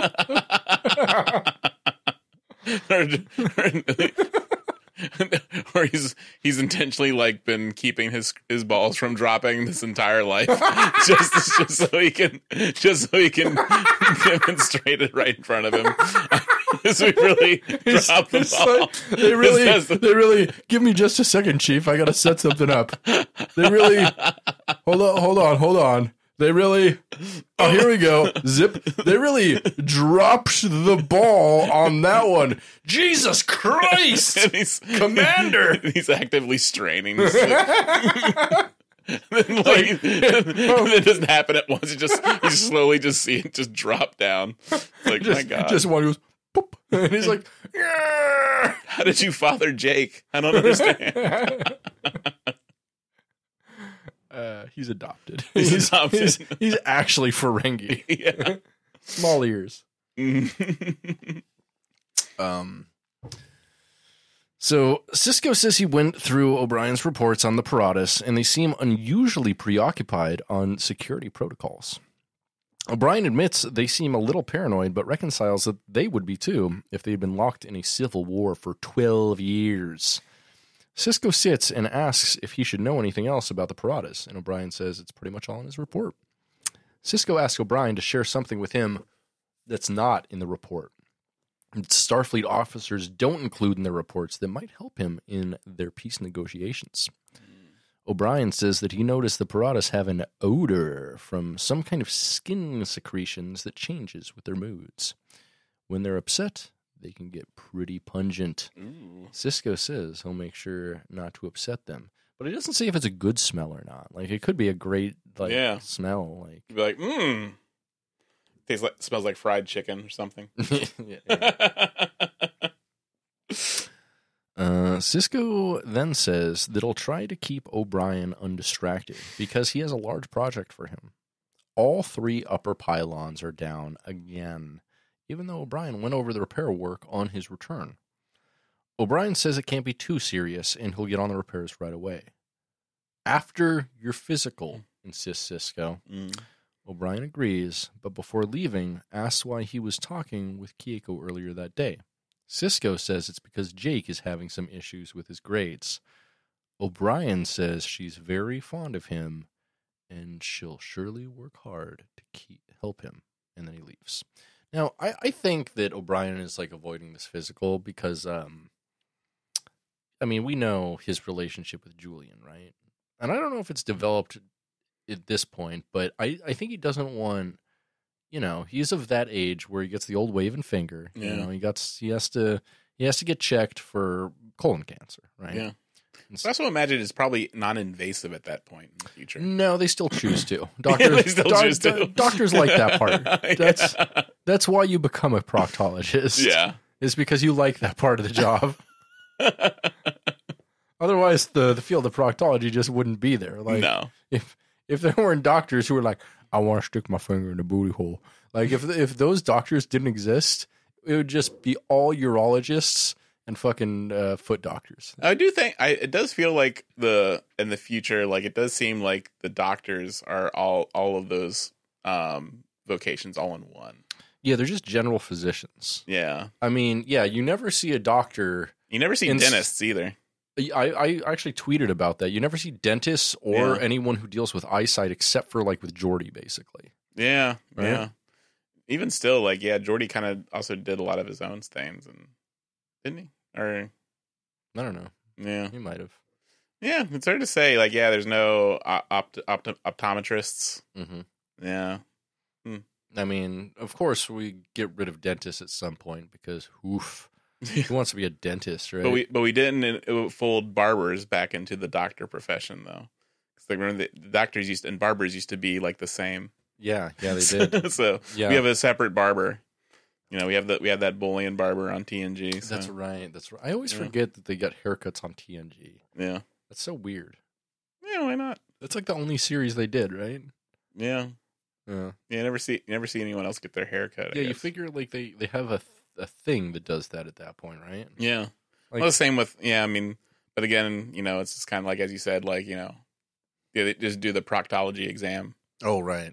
Just because they can. Yeah, it's like there's only 2 types of doctors in the future: general physicians and proctologists. Yeah, I have to also imagine like a general checkup and in Star Trek has to be just scanning, right? Just scanning. He could have literally done it right there. Yeah, and also their bio beds and stuff. Like they could just sit on it. However, he wanted to stick his finger up his booty hole. He did, and grab his nuts. Right. He actually does that here. Yeah. We actually get to see him grab his nuts, which is great. And without a glove. Yeah, and then didn't wash his hands. Yeah, one might say he really. Wait, give me a sec here. Wait, one more. Zip. Dropped the balls. I was just like, okay, he's touching his balls and now touching his pad, not washing his hands, just touching everything. And then, I was just like everyone leaves for the day, and he's just like, Julian Bashir looks around and just slowly licks his pad. And he's like, they're like a senior officer ball sweat. They put a black light over everything in the med bay, and it's all just glowing. It's like, my God. Julian Bashir just looks like God from Star Trek 5 the way he's glowing. Level 5 sanitation suite. So in medbay, O'Brien seems annoyed at his physical, accusing Bashir of poking into every orifice of his body and creating new ones, which I'm pretty sure Bashir was the bottom, right? Yeah. Yeah, so it's hard to say. No, it's not. Bashir asks if he's feeling anything strange, like dizziness, sleeping, lack of energy, or euphoria. He just pretty much went through every single like side effect and prescription medicine that we have now. Pretty much, yeah. He's like, have I prescribed you anything? That'd be amazing if like Bashir was like getting paid off by like some Purdue Pharma people here in the future, and he's just like prescribing all of DS9 opiates, and everyone just like gets dangerously addicted to fentanyl. Odo just faints and dies. He doesn't even get near it. Fucking Nog gets like hopelessly addicted to fentanyl, and he's like smoking it out of a self-stealing symbol, and he's like, I can't stop, Dad, I can't stop. That'd be the very special episode. Yeah, I lost my leg, and they gave me the pain meds, and now I can't stop. So O'Brien says he has all of those things sarcastically, especially euphoria. Mm-hmm. He says, Euphoria. I have seasons 1 and 2 on the Blu-ray Steelbook. I just love gay A24 shows. Yeah. Just like all Irish dads do. Yeah. Bashir asks about earaches or headaches, and O'Brien says he's getting a bad headache right now, referring to Bashir, and also the excuse his wife used last night when she didn't want to fuck. Bashir notes short temper, flies off the handle at any provocation, perfectly normal behavior. Yeah. Because that is pretty normal for O'Brien. He's an Irishman. You know what would have been great is if that Scorsese film, The Irishman, was just about Miles O'Brien. I agree. That would have been a much better film. Yeah, that movie's so funny. It's just like... Like he's supposed to be playing at one point. He goes from his 20s. It starts off in like his 20s, I think. Dude, the de-aging in the movie sucks. It does suck. It was so distracting because at one point he was trying to beat... He's like supposedly like I think in his early 30s at some point beating the shit out of somebody on the street. But the way he moves is so funny and old. Yeah, he still had like the 70-year-old man gate and hunch, and so he's just like hobbling towards this guy. But this other much younger guy's like flying all over the floor, like he's getting his ass kicked. He's supposed to beat up a guy, and he's like, "Hey, put her there, put her there." Just put him up and I'm gonna kick your ass. Yeah, that was. Yeah, that did get distracted. I would have loved it if he was played by a younger actor. Yeah, that would have been cool. Yeah, but we got to show off that de-aging technology. So Bashir tells O'Brien his sense of humor seems to be fine.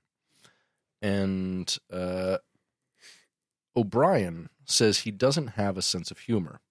Julian then asks how his sex life is, and O'Brien says he doesn't have a sense of humor. In one of the most amazing subtle jokes ever in Shrek. Mm-hmm. Like, I thought that was incredible. Mm-hmm. Julian grabs his nuts, like actually grabs his nuts. I'm not making a joke here. Yeah, he grabs his balls. We don't actually get to see it, but I smelled it in my in the pictures of my memory.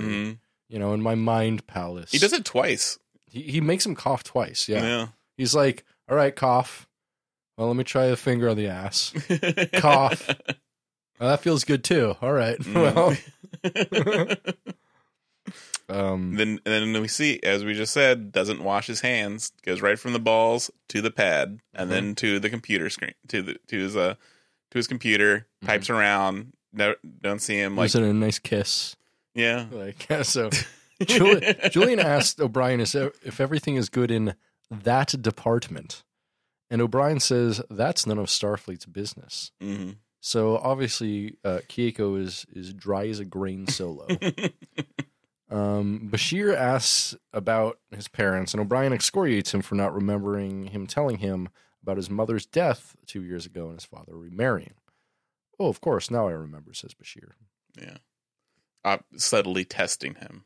Yeah, it's kind of dumb. Yeah. Bashir says he only has a couple more tests to run. O'Brien has had enough, though, and protests that he's never had a physical take this long unless he's dying. Then he pauses and says, wait, that's it, isn't it? I mean, there is something wrong with me. Maybe that's why everybody seems so strange. Mm-hmm. It's an amazing moment of acting. Like, the way his face drops and he just, turns on a dime. Like, Cole Meany really doesn't get enough credit for how fucking good he is. Yeah, that dude rules. Yeah, he's so fucking good. Yeah, and this, I just love like, I actually can't think of a bad O'Brien episode. Mm-mm. There's some that are Fascination is not my favorite. And I hate the O'Brien plot line in that. That's when him and Keiko are arguing about her going back to Bajor for another 6 months or whatever. Mm-hmm. That one, yeah. But like everything else, he's so fucking good. We love Cole Meany. He's a powerhouse. He's the everyman, and he's the mayonnaise that ties this entire goddamn sandwich together. He's unstoppable. Absolutely. Yeah, he's like a genius engineer. He's a combat veteran. And I think it's not just that he's a genius engineer, because he has something that's like even greater than someone like Scotty or someone like Geordi, and that he has that fucking Protestant work ethic. Like he tortures himself with work, and he puts himself completely into work. That's all he cares about. That's what I like about when he approached the character. He made sure that his character had rolled up sleeves. To show that he was like, the working man. He's a working man. And he's a non-commissioned officer because he's a working man. You know, he's only got that one funny pip. Yeah, the goofy pip. Yeah, for the I forget the name of what he is.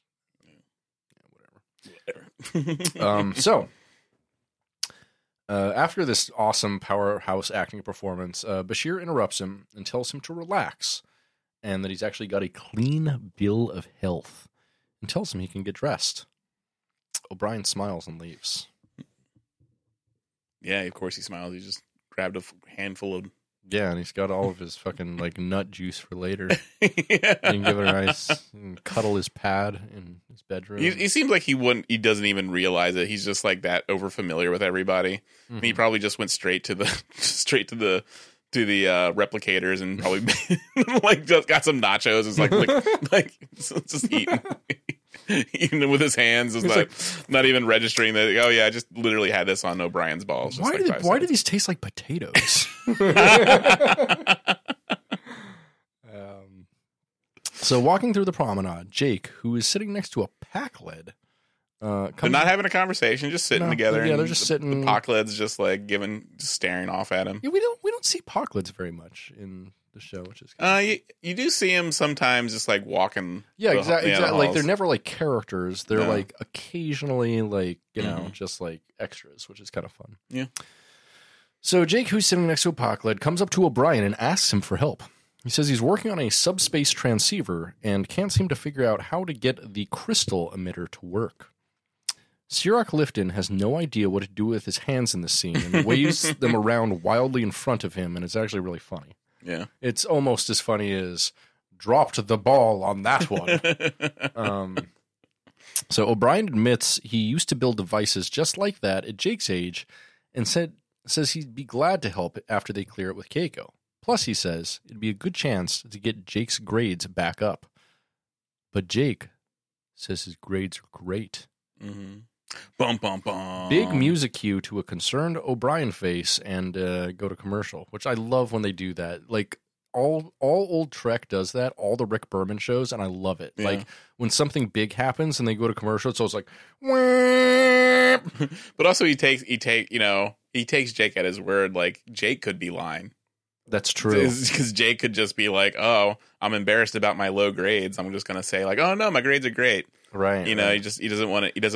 That'd be so fucking funny if like eventually like he's running away from the fucking DS9 and they're like shooting at him and everything. It's all a misunderstanding about Jake's grades. Jake lied about his grades. He's like, fuck you, Commander Jake. Your son's a goddamn liar. He's like creating like another conflict with the Piratas. He's like shooting them out of the sky. He's setting the self-destruct on Tarek Nar.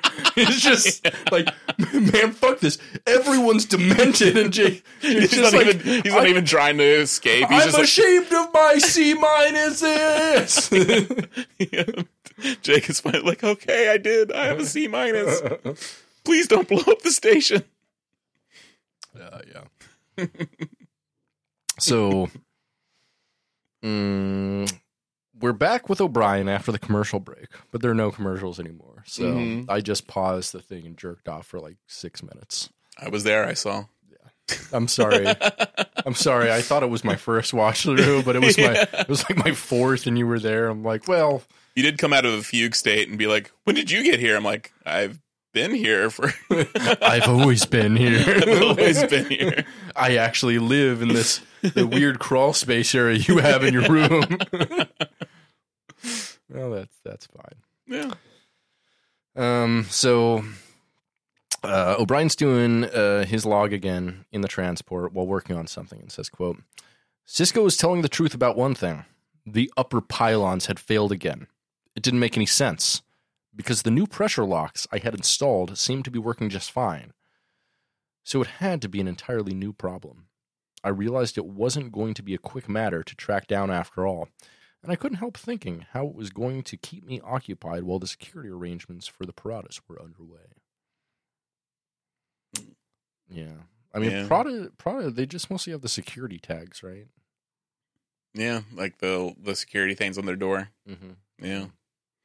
Yeah, who knows? That could have been more intense. Mm-hmm. Yeah, because we're just seeing it through O'Brien's eyes, so he doesn't get to see all of it. We don't. Oh, I was talking about Prada stores, not the Paradas. Oh, Prada stores. Yeah. Oh, yeah. The double I've never been in a Prada store. Look at me. You know, that's an amazing point. I basically, I agree. I look like I crawled out of a dumpster. Yeah, you look like they'd call security to get you out of a Prada store. They maybe, would. Can you please leave now without a bus? You could come in there just waving cash in their face, and they'd be like, "Security, security, security, security." Yeah, he's got Monopoly money, probably. Just take me out. Just hit me with a trank dart and put a net around me and drag me into the street. Put a collar on you, release you back into the wild.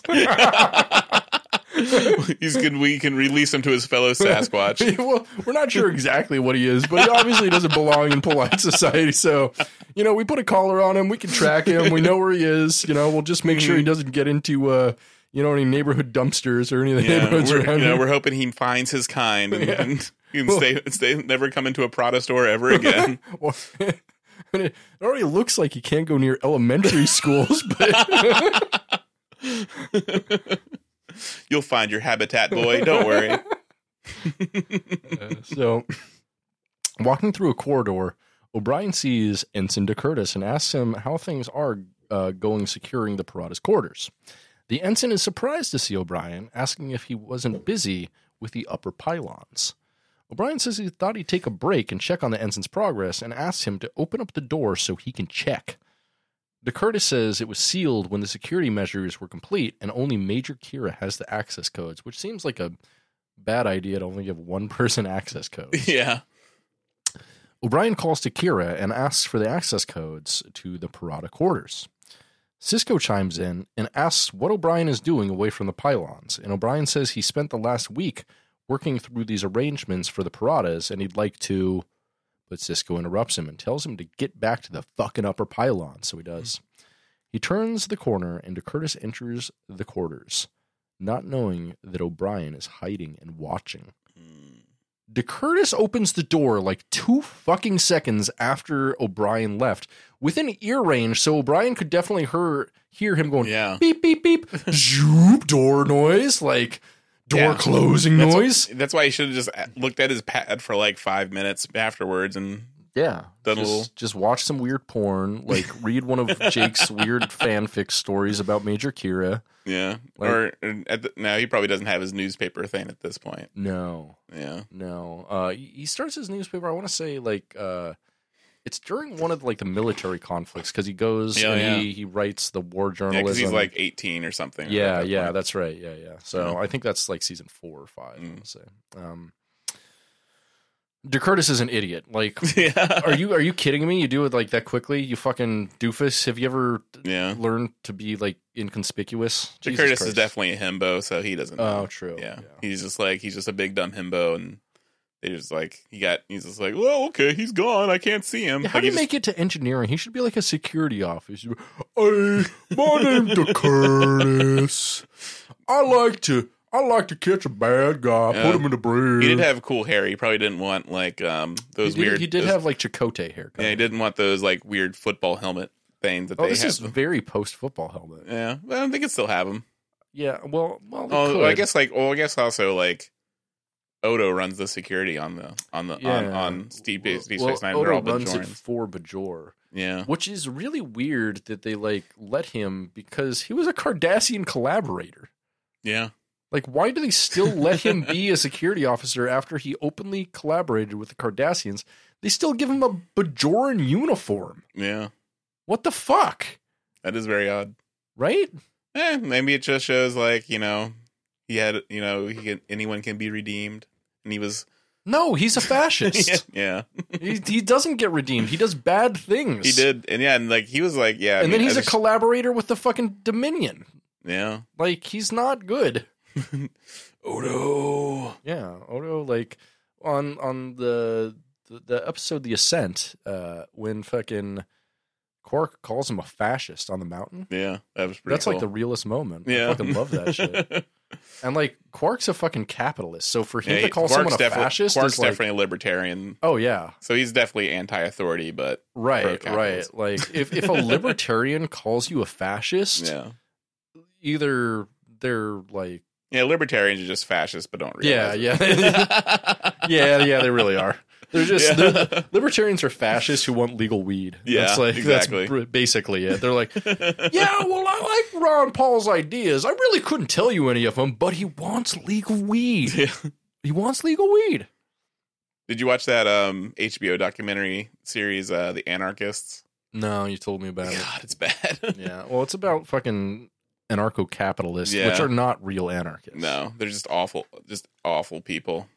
But yeah, I don't want any hierarchies, but I do want the one thing, fiat currency, that reinforces all of these hierarchies. Yeah. That needs to be the main thing. I want the hierarchies that I control. Yeah, right? I want the hierarchies that have no regulation whatsoever. Yeah. Those are the good hierarchies. Yeah. Like, what the fuck, dude? I need to make sure that I'm exploiting someone. Yes, I need. I need less regulation to do that. Yes, like I need to do.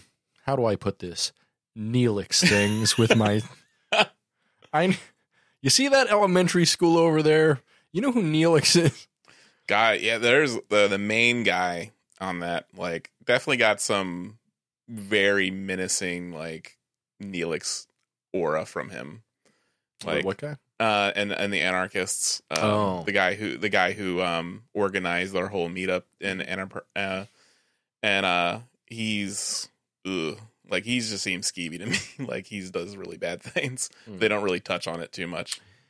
Excuse me, Mr. Vulcan. What can you tell me about how do I put this? Transporting minors across state lines.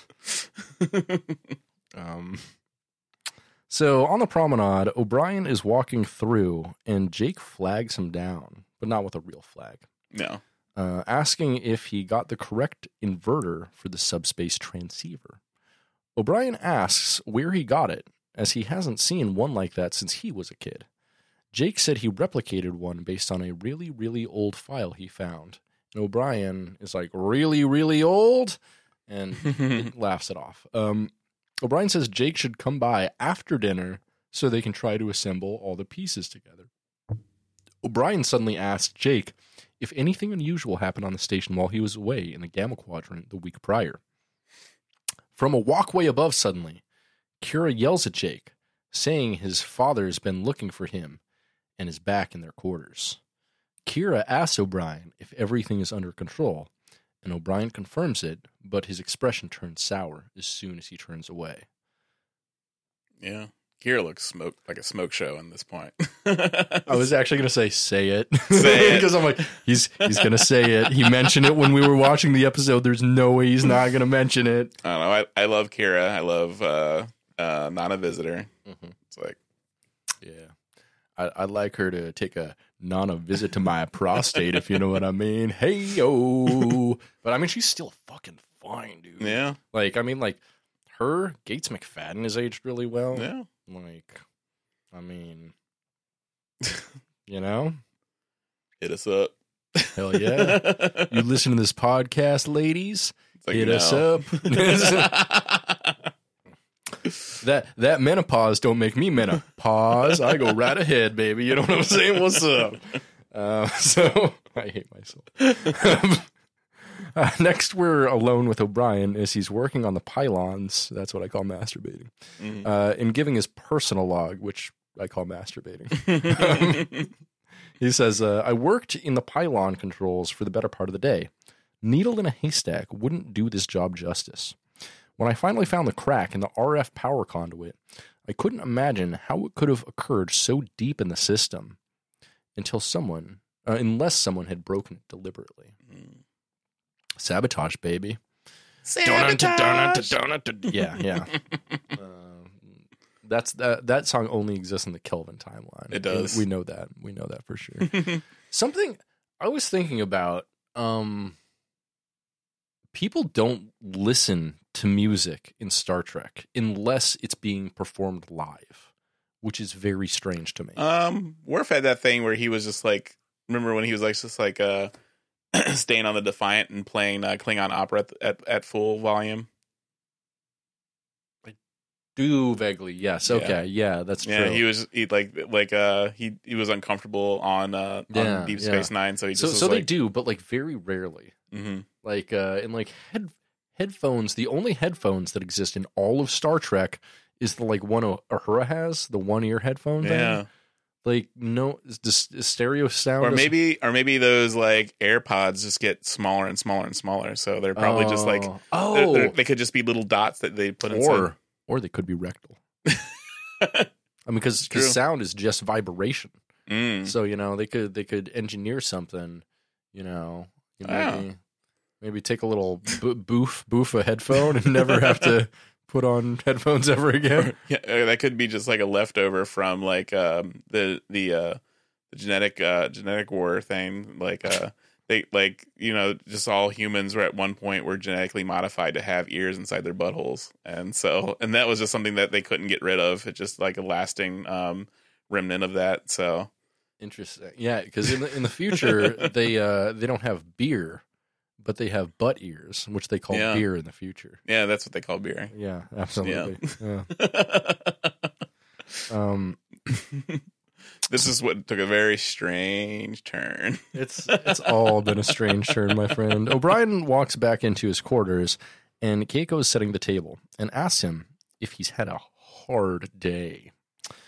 He says, you can say that, but he's going to help Jake with a science project instead of resting, which is weird because he said come over after dinner. Yeah. But this is before dinner. Keiko said that Cisco called, and Jake won't be making it tonight because he's not feeling very well. Mm-hmm. So, okay, pause here. This is the future, and everyone has comm systems in their quarters, usually on their person. How could Jake not have told this to O'Brien himself? I think like I think it's also still writing within like, parameters of 90s, like people have a home phone. Yeah, that's what you would do. You would like call the house and just be like, in the 90s. In the 90s. Not the 23 90s. No. Yeah. Yeah, like he would obviously just be like, go, boop, boop. Yeah, just call O'Brien, be like, hey, I can't make it today. Yeah. Sorry. Yeah, be like, hey, computer, page Chief O'Brien and tell him I can't make it. Something like that. It's just so weird. Yeah. Well, also like they probably like it needed to be Cisco because he probably didn't trust Jake too. He probably told Jake the truth at that point because Jake didn't know. And well, yeah, because Jake does know later. Yeah, and then he didn't want Jake to like show his hand or something like during a call or something. Probably because it was covered in cum, right? He didn't say, don't show your hand. Like, I know you just jerked off. Yeah. I mean, like, they trust baby Molly initially first. Which is crazy. Which is insane. Like, they tell the truth to Molly. We'll get into that. Yeah, we'll get into that. So, speaking of Molly, O'Brien asks where Molly is, and she's over at the Fredricksons spending the night. O'Brien then makes a face like, oh? Well, then it's time to fuck. And walks over to Keiko, embracing her from behind and getting his dick nice and fucking hard. Yeah, that rules. Mm-hmm. He's like, replicator. Replicate 4 lines of crushed up Viagra and Ritalin together. Baby. Oh, and 2 poppers. It's just about to get weird, baby. It's just about to get weird. Mm-hmm. But Keiko isn't about this at all. No. She says they better eat while the food's still warm.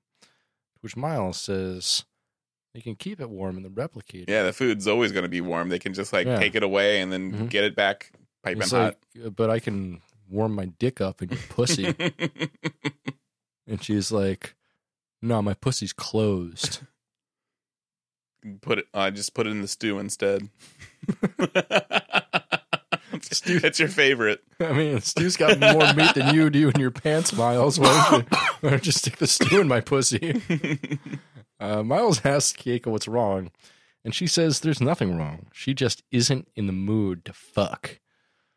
Brian accepts it, and they eat, but he doesn't eat her pussy. Keiko has made... I just want to say, it was like, just giving, but like, I just want to say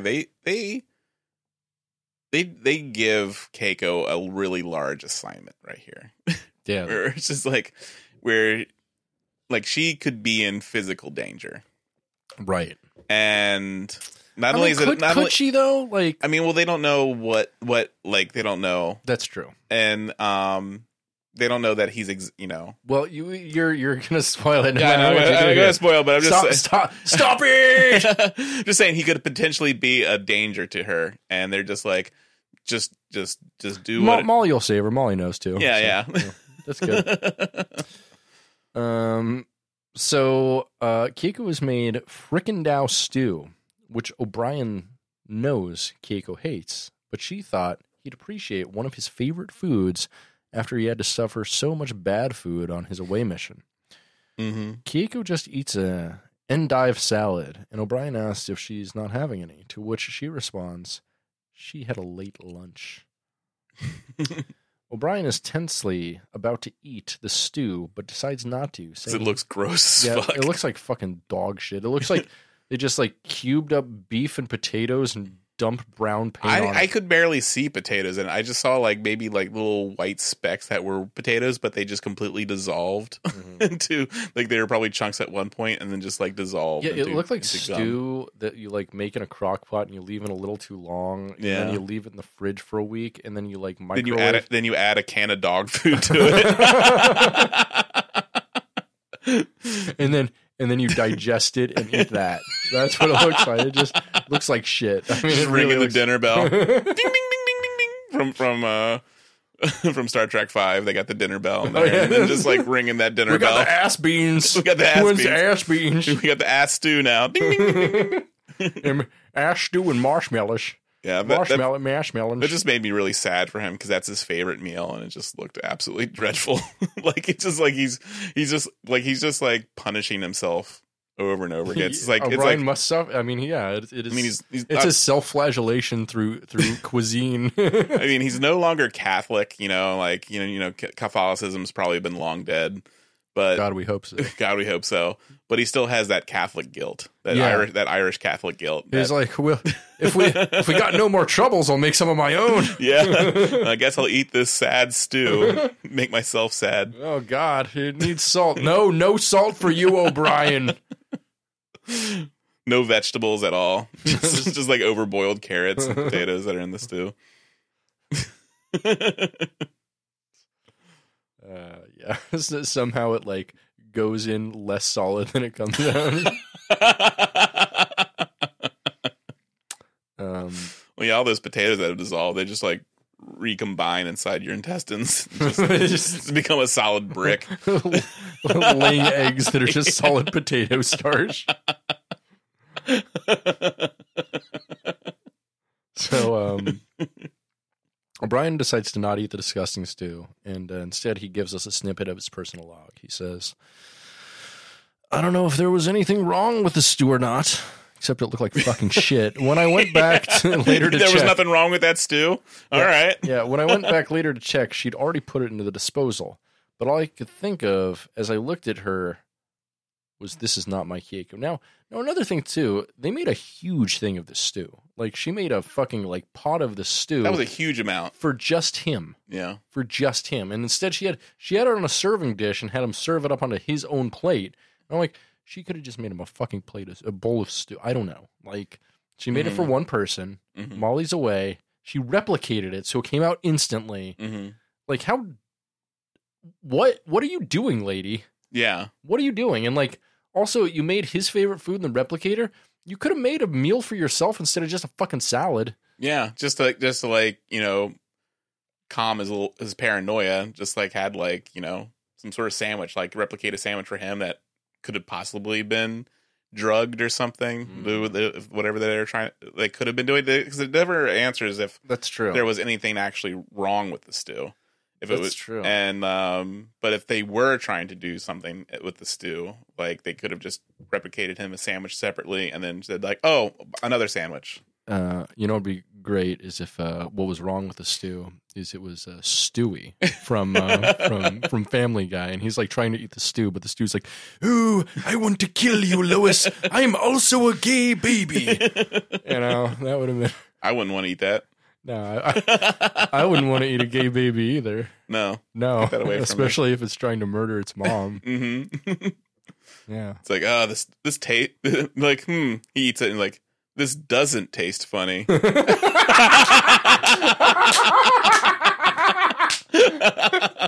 Keiko's like, does that taste funny to you? And he's like, not at all. Not at all. Never was. Never was. I want to kill you, Keiko. Also, I'm a gay baby Irishman. Back on the Rio Grande, O'Brien has the computer open his personal log and play back the last sentence, and considers that it was not his Keiko, saying, "You're right, she wasn't. Continue log." I'm like, that's weird, man. You're talking to your log. Like, what are you doing? He says, "I didn't get much sleep that night. I waited for Keiko, or whoever she was, to go to bed, and I started my search. I had no idea what I was looking for. Something odd, something quite normal, anything to explain what might be going on. But my wife's butthole looked perfectly normal." Wouldn't it be great if she was just like cheating on him while he was gone? Yeah. And like planning a divorce? She's like, yeah, Molly's away, and just like pushes some papers in front of him. She doesn't actually know the secret. Like she's also just coincidentally she's also planning a divorce. She accidentally only serves divorce papers not to the real O'Brien. Yeah. She that's the thing, like she gives the divorce papers to the not real O'Brien, and then like so he doesn't know. Comes back, he's like, "Hey." That's why Molly hates him. She's like, "That's not your real dad anymore. I'm taking custody." So the computer completes its scan and announces no unknown microorganisms detected. O'Brien continues to go through station sensor records, checking for unknown chemical agents, subharmonic transmissions, unusual neural wave patterns, and telepathic ability, but all return a negative result. O'Brien then asks the computer to display the vessel arrival logs in an attempt to locate something unusual, but again, nothing. Confused, O'Brien replicates another cup of coffee, Jamaican blend. Double strong, double sweet, and says to himself, "You're drinking too much of this, O'Brien. You need to stay alert, O'Brien," which is like he's really losing it at this point. So did you think like the coffee would eventually have some sort of payoff? Because he orders about 5 coffees, I think, during the course of this. So according to Ira Stephen Bear on this episode, there was a payoff, and he spent 2 deleted scenes shitting out his entire ass, just like spraying overcooked potatoes all over the inside of a Brig toilet because he couldn't get to his home toilet. Yeah. fast Oh my enough. God. Like, yeah, just that stew and then black sugary coffee. Like, it's a recipe for disaster. In an Irishman's stomach. Yeah. Computer emergency transport. Oh. Bathroom level 5. Oh, this is the troubles. All right. But I deserve this. I deserve this. So O'Brien then orders the computers to play back the logs of all officers on the station. It takes time for the computer to play through all the logs of the senior officers, but nothing seems out of the ordinary. That is, until the computer comes to a log which is inaccessible. But I did like Kira's log where she's just like screaming while doing her log. She's just like mad about her day. I just love that part. We love Kira. She's such a mad, bad bitch. Mm-hmm. So it seems all logs from the time O'Brien returned to the station are restricted to level 1 access only and won't accept his level 1 access codes. Arriving in Ops, O'Brien heads for the operations pit, but before he can, he is interrupted by Ensign DeCurtis, who offers his help with any repairs he may be making. O'Brien politely declines his help, explaining that he is trying to get the upper pylons working by morning, which DeCurtis accepts, saying O'Brien is an inspiration to us all, which that was the most realistic bit of dialogue in the entire episode. Mm-hmm. He is. Yeah. He's selfless. He's honest. He's a hardworking family man. Mm-hmm. What a beautiful son of a bitch we have. He goes through the weirdest, most awful space problems in the world and still has like that, just like, you know what? I'm going to wake up every day and give it my all. Mm-hmm. And his ball sweat is all over the doctor's pad. Yeah. Pretty sure pints at the pub are the only thing keeping his sanity. I think if they took that away from him. Also doing the historical reenactments and topping Julian Bashir. Yeah. But I think if you took away his pints in some way, if he lost that, I think that would have been like the episode where we actually watch him lose his mind. Yeah, absolutely.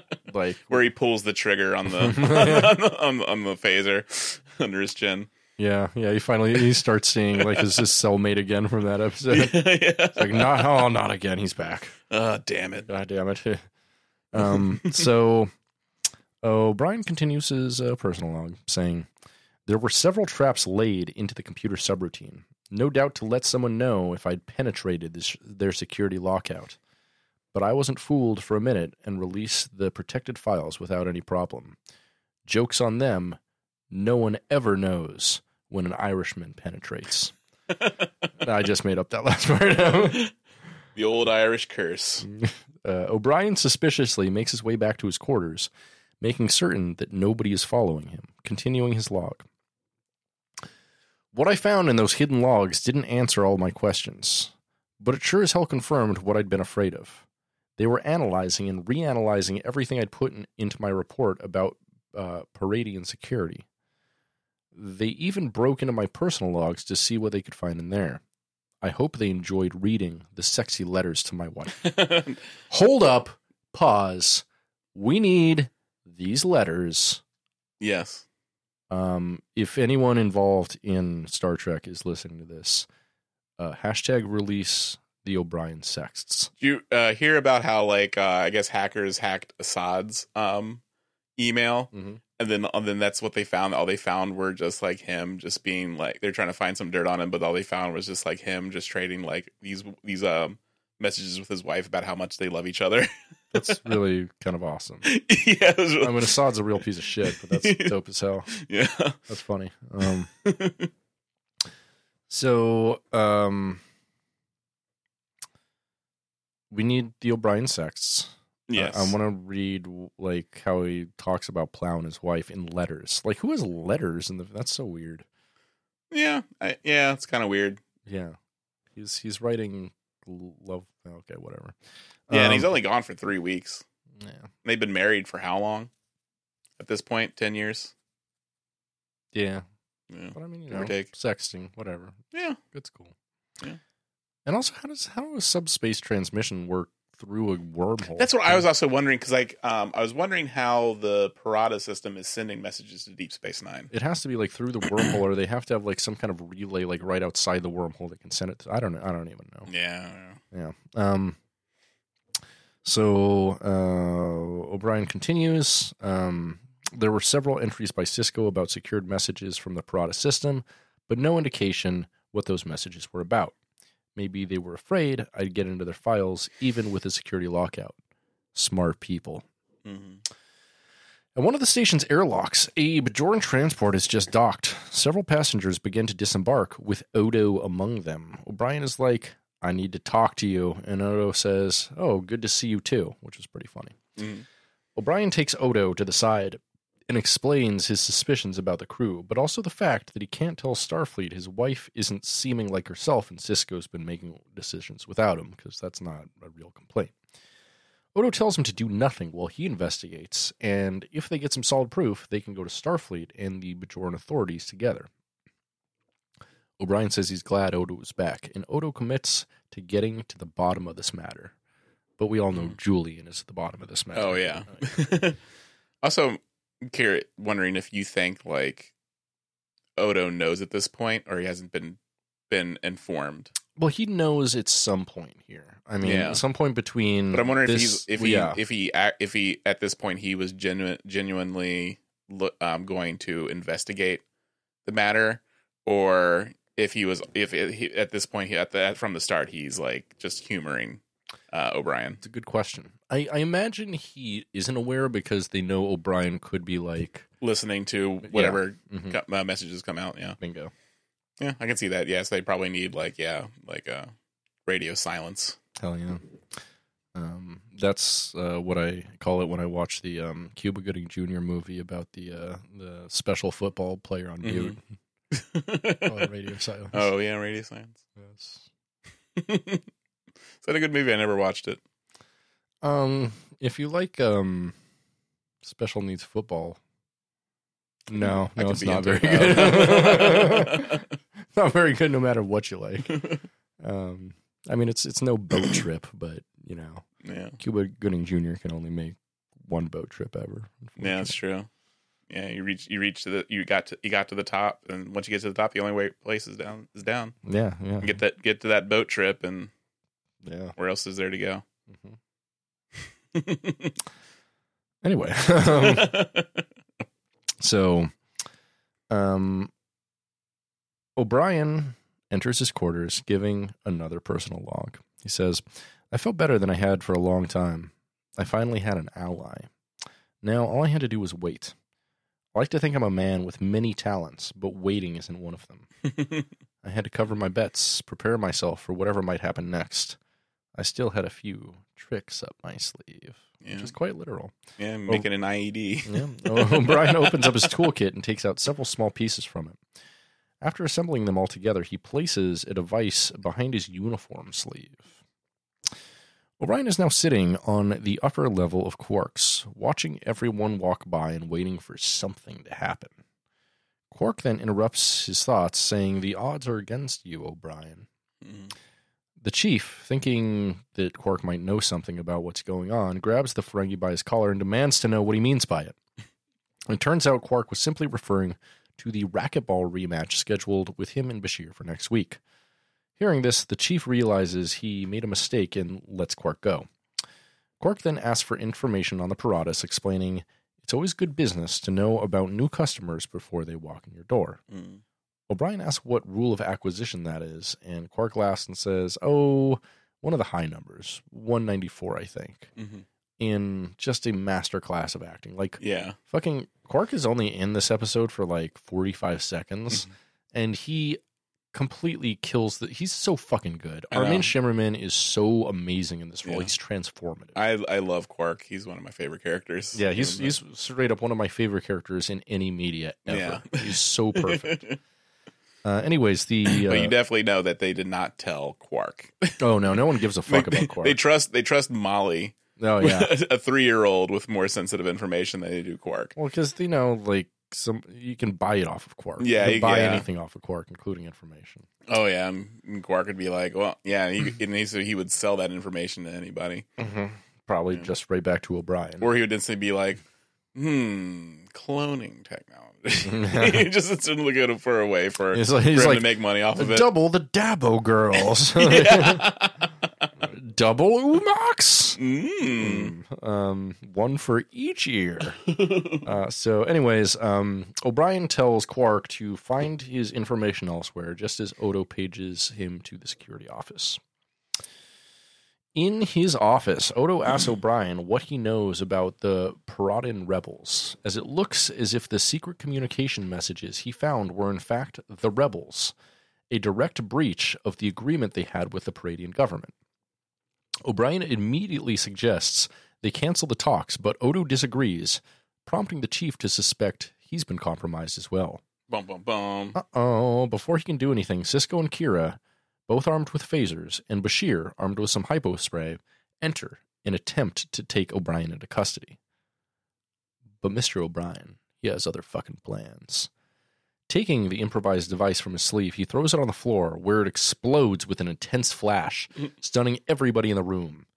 Grabbing Kira's weapon, he stuns the 2 security guards on the promenade, but I like to believe he killed them. Yes. He's so fucking sick.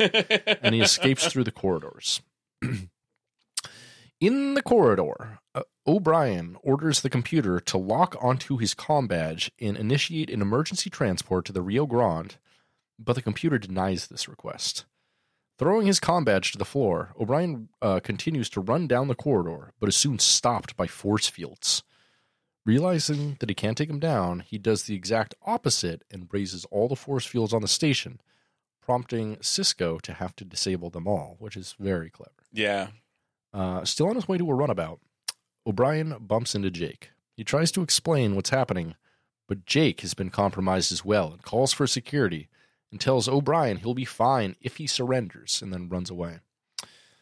Knowing he can't make his way through the corridors, O'Brien crawls into one of the access conduits into a Jeffries tube, just as Odo's security team arrives. Odo manages to make it to a ladder in the crawl space and begins to... O'Brien manages to make it to a ladder in a crawl space and begins to climb higher and higher. The climb wears him out, and he soon drops his phaser down the tube. He eventually makes it to his destination, the cargo bay, where he uses the cargo transporter to beam himself to the runabout. After disengaging the docking clamps, Sisko appears on the comm channel and orders O'Brien to stand down, but he has no intention of doing so. With the tractor beam sabotaged and the mooring clamps fully disengaged, O'Brien takes off, and Sisko opens fire on the runabout, reducing shield strength significantly. It's interesting to note here, the DS9 is actually using green lasers here, which are traditionally only Romulan and Cardassian. Mm-hmm. And by the next season, apparently, it was using standard Federation type phasers. Mm-hmm. That's an interesting thing. Yeah, that's interesting. With some quick rerouting of the emergency life support power, the shield strength quickly increases, and O'Brien escapes the range of Deep Space Nine in the runabout. He immediately opens a subspace channel to Admiral Rollman at Starbase 401 to inform her of the situation. But she doesn't seem to accept what he's saying and orders him back to the station. Interestingly, Admiral Rollman here was played by the lady who was Catherine Janeway's body double for the entirety of Voyager. It's pretty interesting. So she was a stunt woman? No, she was just like the placeholder. Oh yeah. Mm-hmm. Yeah, I always like that when in TNG, like sometimes when they would use Data, like a placeholder for Data, especially when Brent Spiner was playing against Brent Spiner. Yeah. Like you could always tell like it was a different Data. Yeah, it was just slightly different hair on the back. Yeah. Yeah, I never noticed a Janeway double before. Yeah. Me neither, really. I mean, she was really good. Mm-hmm, yeah. Really good body double. So O'Brien terminates the communication upon hearing the order to come back to the station, and says into his log, "It seemed almost unbelievable to me. Had someone or something started to infiltrate all of Starfleet?" Laying in a new course, O'Brien takes the ship through the wormhole on a heading for the Parada system. With just 1 minute until he gets to the system, O'Brien replicates himself another cup of coffee, Jamaican blend, double strong, double sweet, as he formulates his plan to escape with the Mekong. With the Parada 4 being the largest planet in the system, O'Brien decides to head there and so adjusts his course. A few seconds later, the runabout enters range. O'Brien instructs the computer to reduce speed to allow the Mekong to catch up, but after a few seconds, engages full impulse and swings into orbit of a nearby moon, shutting down all power systems on the ship to avoid detection. The pursuing Mekong soon gives up and heads off on a new course for Parada 2, where its crew beams down to the surface. O'Brien, armed with a phaser now, follows. O'Brien beams into some underground caves. Scanning the local area, he notices a doorway. He opens it to find Cisco and Kira meeting with two Paradin rebels. Cisco tries to negotiate with O'Brien, saying it's not as it seems, but O'Brien isn't having it. One of the rebels, Kuutu, tells him that all the answers he needs are behind another door, and all he has to do is open it. But he isn't buying it. Kira insists they are not the enemy, but before they can negotiate any further, another Paradon shoots a bolt of energy at O'Brien, knocking him to the ground, mortally wounding him. It's the only way you're going to get him, if you get him by surprise. Mm-hmm. Kuutu opens the doorway he pointed to before, and Bashir rushes out with a medical kit in hand. Inside, another Miles O'Brien is lying in bed like... like, he's like, what the fuck? Mm-hmm. So Dr. Bashir tries his best to treat the O'Brien on the floor while the other O'Brien approaches him, amazed at the accuracy of the copy. As Cisco and Kuutu explain, the real O'Brien had been kidnapped and replaced with a replicant version who had been programmed to disrupt the peace talks. Bashir goes on to say how the copy was indistinguishable from the real thing. He recounts how the copy had passed a physical with flying covers and certainly knew his way around the station. Kuutu wonders why the replicant was returning to the planet, and O'Brien suggests that if he knew something was wrong on the station, he'd try to warn someone. Cisco notes that, in a strange way, the replicant was trying to save the day and be a hero. With the replicant version dying rapidly, it holds out its arm to the real O'Brien and says just one thing. Keiko, tell her I love, and then he dies. So sad. Which has got to be the most fucked up, savage thing Star Trek has ever done. It is so crazy. Like, give a clone all the memories and thus, like, the feelings of love for a woman who will not love him back.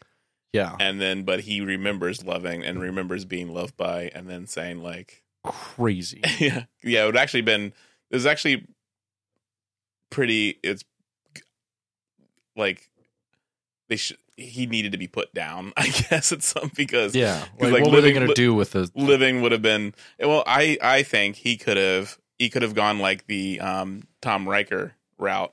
Oh, and join the Maquis? No, he could have just done his own thing, and I think he like could joining the Maquis. Yeah, he could have joined the Maquis, but he could have, or he could have just been like, "Hey, I'm a bachelor now," and he could have changed his name to Styles O'Brien, and just been like this really cool dude who just like has his own like warp capable ship and just goes around.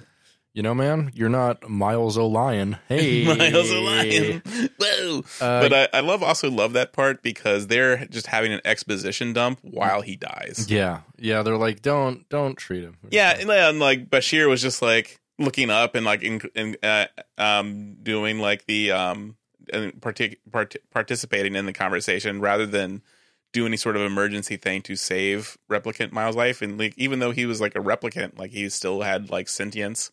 He still had feelings. He was a perfect clone. Like, he would have loved to live. Right. He would have loved to have been Miles O'Brien. Yeah, would have loved to be Miles O'Brien. Which, I mean, there's a lot of ethics there, but I mean, he was shot by the other guy who was a rebel from an opposing army, so it was kind of a casualty of war, but he didn't know who he was, and he thought he was in Starfleet. Yeah. I don't know. So there's a lot of I mean, it's definitely a mindfuck episode. Yeah, it's a mindfuck episode. It's a huge ethical gray area.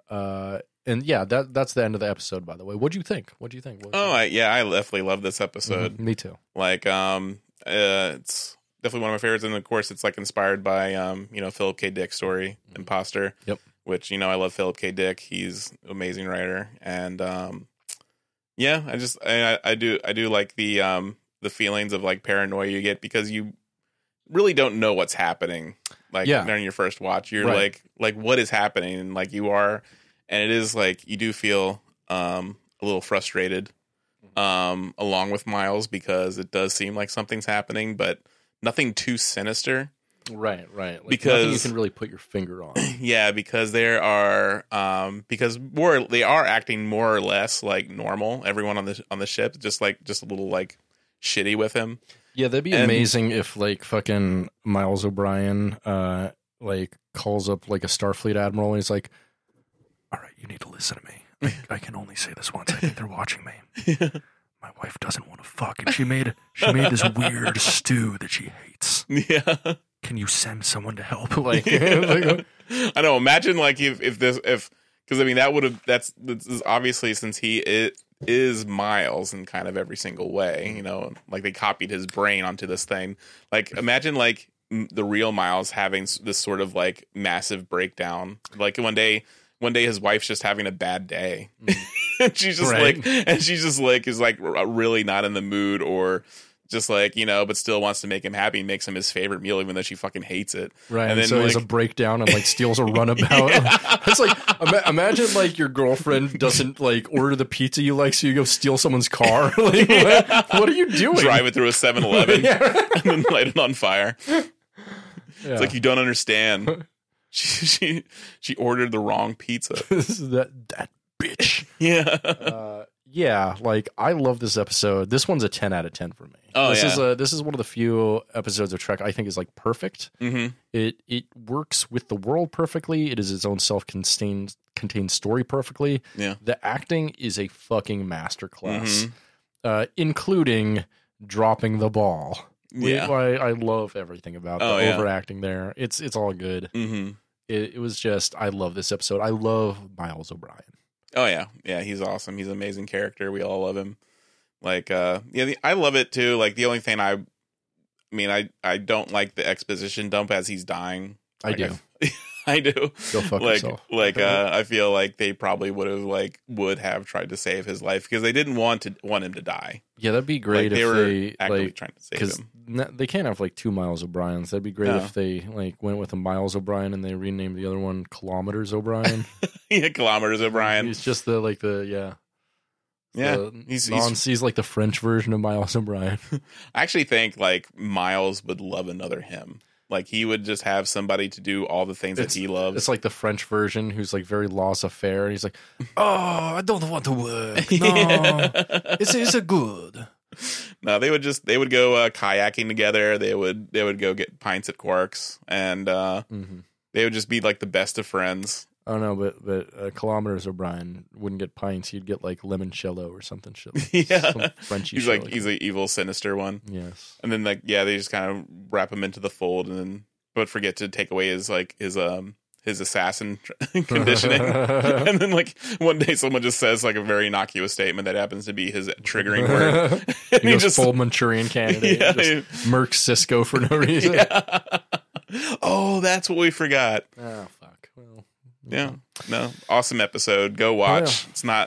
It doesn't have a melon top in it like the last episode. Yeah, that's true. It doesn't have a great prop comedy scene. So that's the only thing that doesn't make it the best episode. Yeah, but what's funny is like as you said, like Quark's only in it for 45 seconds and he has a funnier, just comedic little break than the entirety of Melon Top. True. And really there's not a lot of levity in this episode. There's not much funny unless like you're like an idiot like us and can like laugh for 20 minutes about dropped the ball. Yeah. Yeah, because they definitely keep that just that feeling of paranoia and just like that feeling of making you feel uncomfortable, like watching it and making you. And also since Miles is such a relatable character, you just like you're just like, why is everyone being mean to him? And right. We love Miles. Yeah, he's such a great everyman. Like, everyone loves Miles. Yeah, so that was a great episode. So you want to go ahead and figure out what random episode we're watching next week? Hells yeah. All right, so we'll be watching the 6th episode of Star Trek Lower Decks. Don't know what that one's called yet, but for our older episode, we go ahead and look for a number between 1 and 855, which is the number of Trek episodes they produced. Mm-hmm. And we go ahead and watch that episode in production order. So, you ready to roll? Let's roll. So, it's going to be the third number here. First number. 108. Not that. Next number. 761. Not that. That's got to be a Discovery episode. Thank God we don't have that. Mm-hmm. Next number. All right. Next week we are watching episode 522, which correlates to Voyager Season 4, Episode 25, titled 1. That should have been Episode 1. Yeah. Would have made more sense. Yeah, they really screwed up. Alrighty. Well, that's all the Trek we watched this week. With that, are you ready to make our way to the comms for some subspace transmissions? Fuck yeah. Hell yeah. Subspace transmissions. Subspace transmissions.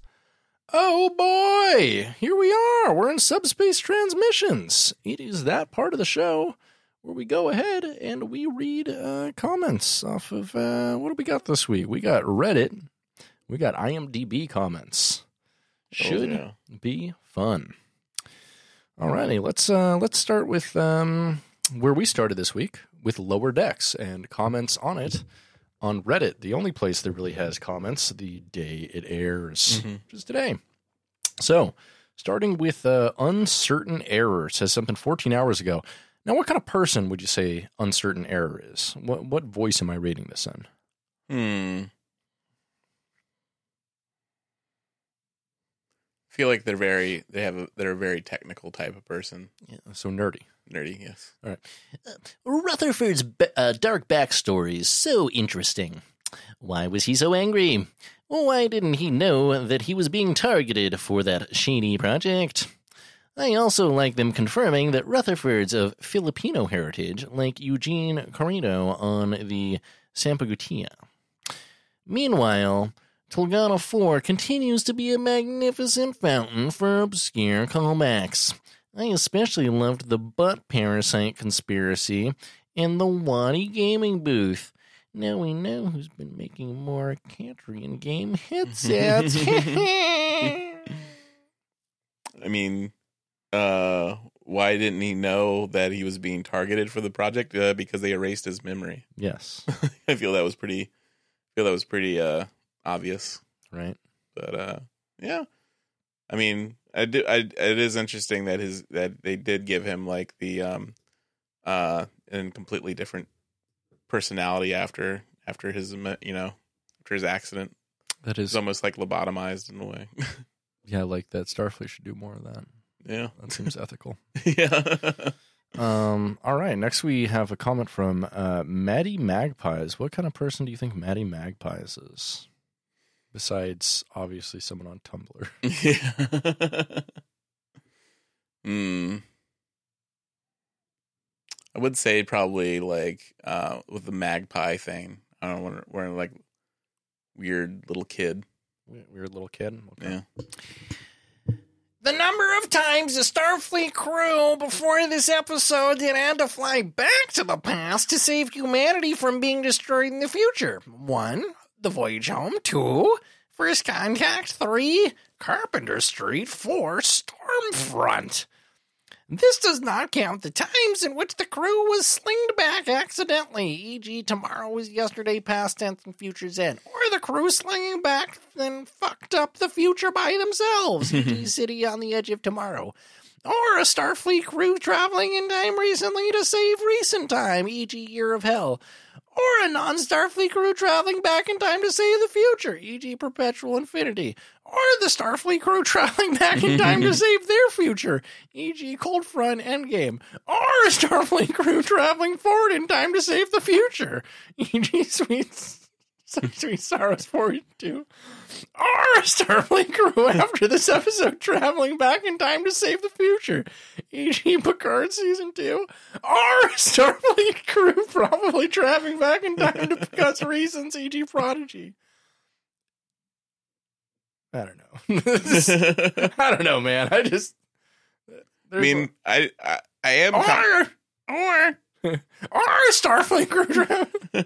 This is the worst list of all time. I hate it so much. Yeah, I mean, I am tired of time travel as a plot device. Oh no, generally. it fucking sucks. I hate that shit. Yeah, like I mean, there are some interesting time travel stories, but more or less, I'm like, okay, yeah. Especially, I do feel Picard season 2 killed it for me. Like, because because there is sloppy, like, going back in time and how directly that affects the future. I mean, but you like that because I know you kid like them extra sloppy. I do like it being sloppy. Yeah, but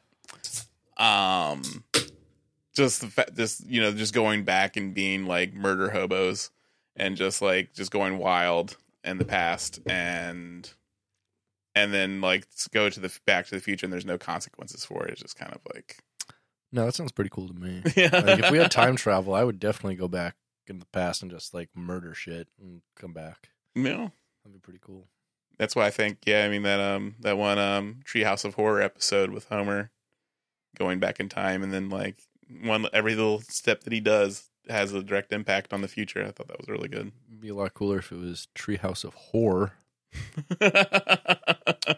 Speaking of horror, Born Ashes says something today. What kind of person do you think Born Ashes is? Born Ashes.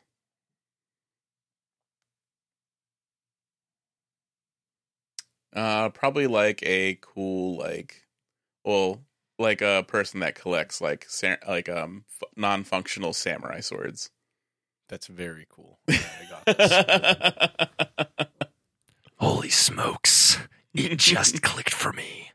The juxtaposition of Tendi hugging Rutherford, the colors of their uniforms, and then Tiana with Shax putting his arm on her shoulder right next to them in that scene. You know, they were both thinking, yeah, that used to be us. I wonder if this means that Tendi and Rutherford are going to be the catalyst for those two getting their shit together and working on the problem in their own relationship. Oh, that's a good point. Yeah. Yeah, I could see, them. They definitely, a lot of people ship them. But I feel like, Shax and Tiana, like them, like, because they were having those marital issues. Right. Or not marital, I guess they're just dating, but just like those issues in their own relationship. And they could just be like looking like, oh, yes. But also, Rutherford and Tendi aren't dating, though. Then they're nothing like Shax and they're nothing like them, all, yeah. So. Yeah, that's true. Yeah, and they're just friends. Mm-hmm. Yeah. Oh, baby, you. All right. So next we got a comment from Make It Slow. What type of person do you think Make It Slow is? Make it slow and sloppy. Make it slow, number one. Give me those deep strokes, number one. Hit them back wows. Wow. Hit them sugar walls, number one. What kind of person? Make it slow.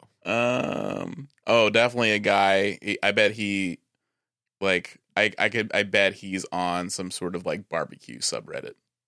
Oh, okay. Like, gotcha. Low and Slow. Yeah. Well, I do believe this is the first canon reference to Cisco, and that he is not still returned. Sad for that fact in the storyline, but like that, there's finally a reference. Yeah, I did like the Cisco reference. Yeah, that was a good reference. We all love Cisco. Yep, we do love our Cisco folks, don't we? Yeah, DS9 should have had a movie. Oh, it should have. It would have been so cool. I mean, DS9, the last 3 seasons were a continuous movie, but yeah, it would have been awesome if they like actually gave it some real finality. Because like the last episode's good, but like they could have done something really cool with like just it'd be Kira in charge of the station, and then we see like a return of Cisco in some form that he could just be like reaching out for like some purpose, like to get to lead everybody. And they defeated the Minion, but there could be like something they were meant to do. I mean, they defeated the Dominion, but they didn't defeat the Minions. Oh, see what I'm saying? Despicable Me 359. Can you imagine if like when the changelings started like coming to interact with the Federation, and they're like, we've taken a form to be more pleasing for you, and they were just the minions. And then like we studied. We call this one Stuart. We studied the records of your history, and this one appears the most. We've studied your media and ancient cultures, and we see that this is the ancient deity your children like the most. You are making Minions movies all the way up to year 198. 2198. Like, Wayun here looks like one of the characters from Hotel Transylvania. Also, can you imagine if God, that would be like if they ever make another Ghostbusters movie, like when the Zool was just like, choose the form of your destroyer. It was just a giant minion. Yeah. Which would be very apt because I do feel like the minions are the signal of the decline, the final decline of entering the final age. They're the heralds of our destruction. I mean, they're how do I put this? They're what, like, how do I put this? Flyover state people excuse themselves to like regress into a state of childhood retardation because of the minions. And I don't understand it. There's a million adults in the Midwest who are like, the minions are so funny. And I'm like, dude, they're not made for you. And the fact that you think they are is distressing. Just like Baby Yoda is like, like also it's funny watching Baby Yoda just be like older adults, like moms and like crazy right-wing dads also really into Baby Yoda. Like I think yesterday, like I love bumper stickers, and I'm stuck in traffic for like 2 hours a day, and so I always like interesting bumper stickers. And like one guy, he just had like a Pro 2A thing, Blue Lives Matter, and then also like a giant decal on the back of his truck that said like, "This is the way," with like Baby Yoda on it, and I was laughing so hard. That dude would have to take like multiple courses to learn to breathe through his nose. Like he's operating a motor vehicle. How? Yeah, I don't know. Like I bet he like lives like a literal straight shot from his home to his work. Like he doesn't ever turn the steering wheel at all. He basically drives a train to work every day. It's being remote controlled by somebody. It's just on a little track. Yeah. I hope that he has this like a Baby Yoda that's next to him when he drives. Oh my god! Like a and he takes the fucking HOV lane with him. Maybe he's real to me. All right. Next, we got a comment from Caravel Clarahu. What kind of person do you think they are? Ugh. I hate that name. I don't know. It sounds like a Harry Potter name or something. No, okay. So the big fat idiot. Yeah. All right. or British. Well, I mean, what's the difference? Well, I run the house softly, Miss Amanda. I can't. I wonder how Starfleet handles. I can't do this voice. I wonder how Starfleet handles potentially awkward conversations between someone who is briefly possessed with the person they insulted. Do you think Rutherford has a medical slip from Daciana explaining what happened so that Ensign Barnes won't file an HR complaint? That's a good point. I hate that voice. Yeah, I mean, Tendi knows. Like, he did push Tendi. Mm-hmm. But yeah, Barnes, yeah, I mean, that's going to be a very bizarre conversation to be like, so I was possessed by my older self that's been kind of dead for 10 years. So I did harass you, but it was an older version of me. Trust me, I've changed. I'm literally a different person. Like, oh yeah, I just remember the guy's name, Phineas Gage. That's a great name. Yeah, he's the guy that got the steel pipe through his face.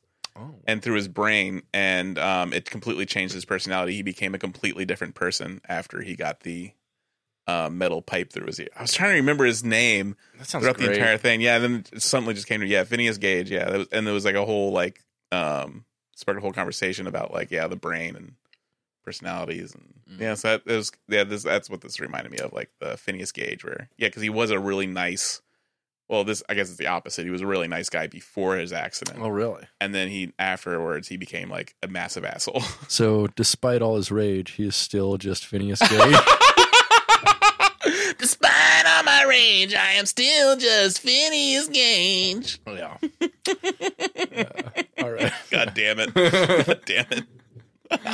Like, when you first said his name, I'm like, I'm going to use this joke. And you're like, oh my God, the story actually works with this joke. The story actually works with this joke. Like, you have no idea how fucking hard I am right now. Like, I could walk across the room with my dick. All right. So, last comment on this week's Lower Decks. So, Flids391 says something. What kind of person we got for Flids391? Flids. Definitely one of the people, an adult that wears those those beanies that have animal ears. Oh. All right.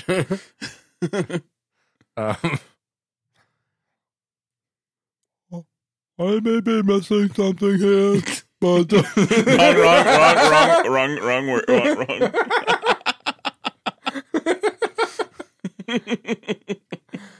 Just go with Australian. What's the difference? They're both downs under.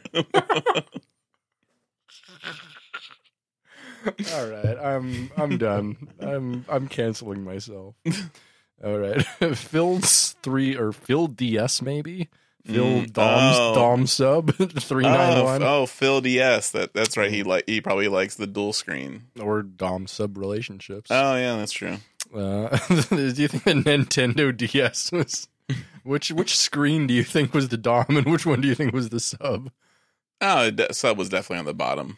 I guess that makes sense. But then, like, the bottom one had all the control, though. Yeah, well, the bottom one is the one that you poke with a stick, though. Too, right? Okay. Yeah. God, this is complicated. It is complicated. So the sexuality of video game handheld consoles is very, very complex, Pat. All right, Phil DS says, I may be missing something here, but doesn't this episode create a continuity problem? In the first episode, Boimler says that Rutherford had just gotten the implant a few weeks before, but in this episode, Tiana says the memories were from a decade ago. Presumably, that would include the memory of the explosion implant, plus the higher-up in the memory was wearing a TNG-era uniform. Yeah, I mean... it was 10 years prior in the TNG era. Yeah, and is, But then is this you could say this is another like product of his memory being erased? Mm-hmm. Yeah, exactly. So there's but then like but current Rutherford does know that he got it 10 years ago. Yeah, right. Oh man, it does cough. Yeah, it does offer like because and also Boimler Boimler presumably not know Rutherford before the first episode?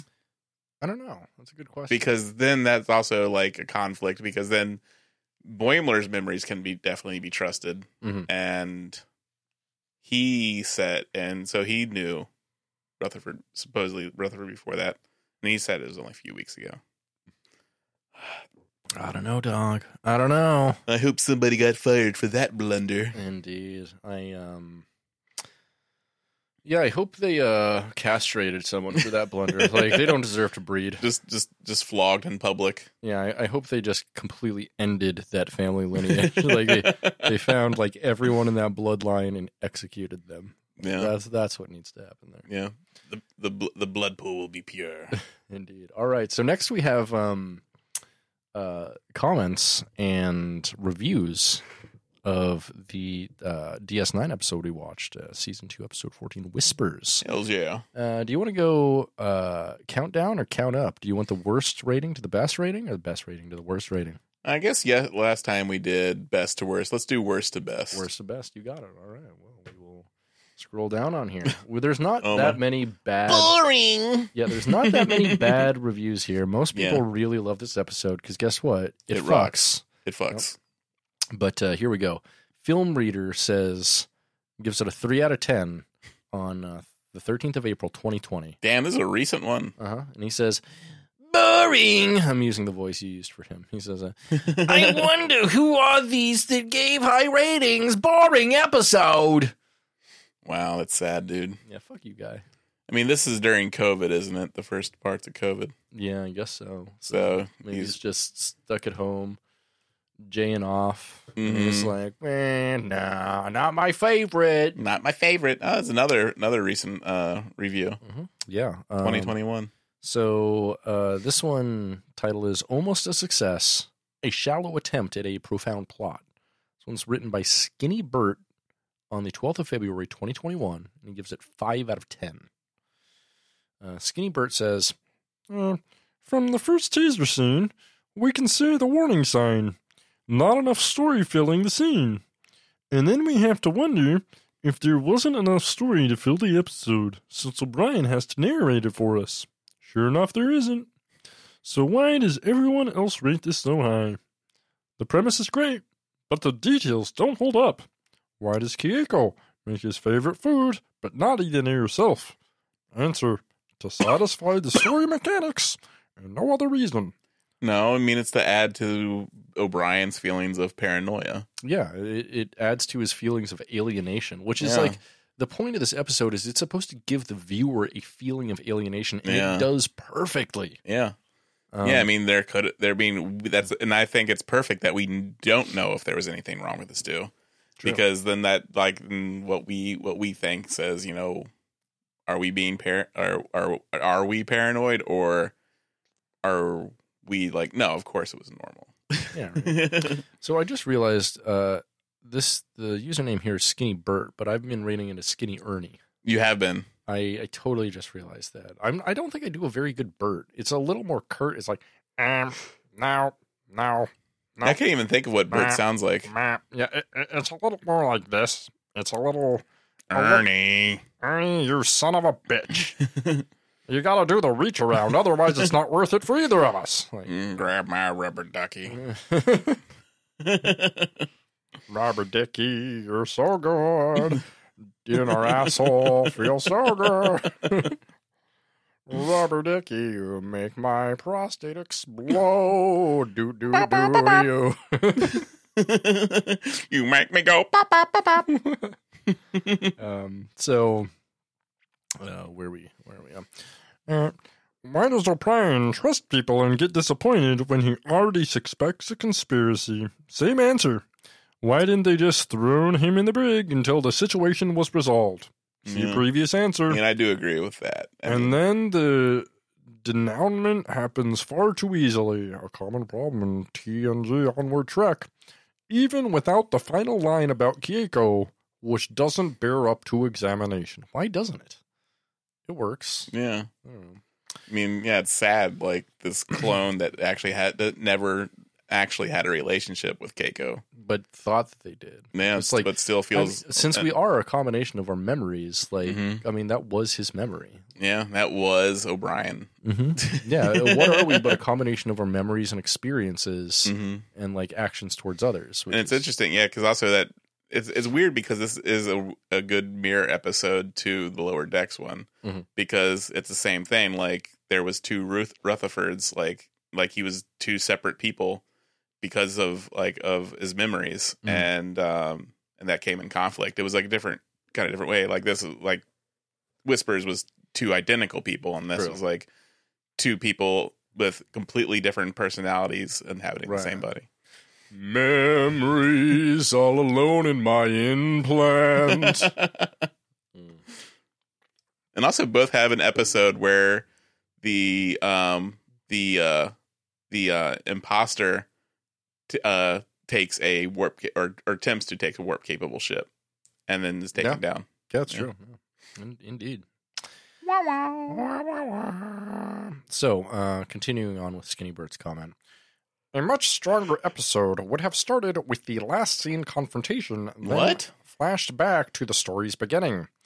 Keiko's behavior should have been something more subtle than straight up acting suspicious, and Odo should not have been thrown under the plot device bus. What? Which is all too bad. O'Brien and Odo are two of our favorite characters on the show, and we are quite familiar with the Phil Dickian storyline attempted here. Anyone who's seen Total Recall will see the similarities. But the denouement only... Denouement? What does that even mean? The final... Oh, the final... Yeah. The denouement only tells us what happened, not why or how or with any sense of a larger picture. So the end result is a great portrayal of a mood and perspective which simply doesn't connect the dots to make sense. Looks great, and anyone who saw a few minutes of out the middle would definitely find themselves hooked. I just wish they'd finish the job right. Shut up, Skinny Bert. You're wrong. It fucked. Yeah. Fuck off, Bert. Go suck Ernie's dick. Yeah. But fucking take that slander out of your mouth and put a dick in it, idiot. I don't know. I mean, like having his, him being shot to death in the beginning and then flashing back. No, that would have been too confusing. Yeah, that would have been too confusing. And then because when it happens, you're like, oh shit, they get shot. And then I feel like it's better to have like the slow burn and because that's the thing. Also, like having him shot makes it seem like there is a conspiracy against him. Like you want that feeling. Like, is there a conspiracy or isn't there? Is he just like being crazy or overreacting? And then showing him being shot first completely be like, oh no, there is a conspiracy. Right. Yeah, it's much more effective to have you guessing the entire time.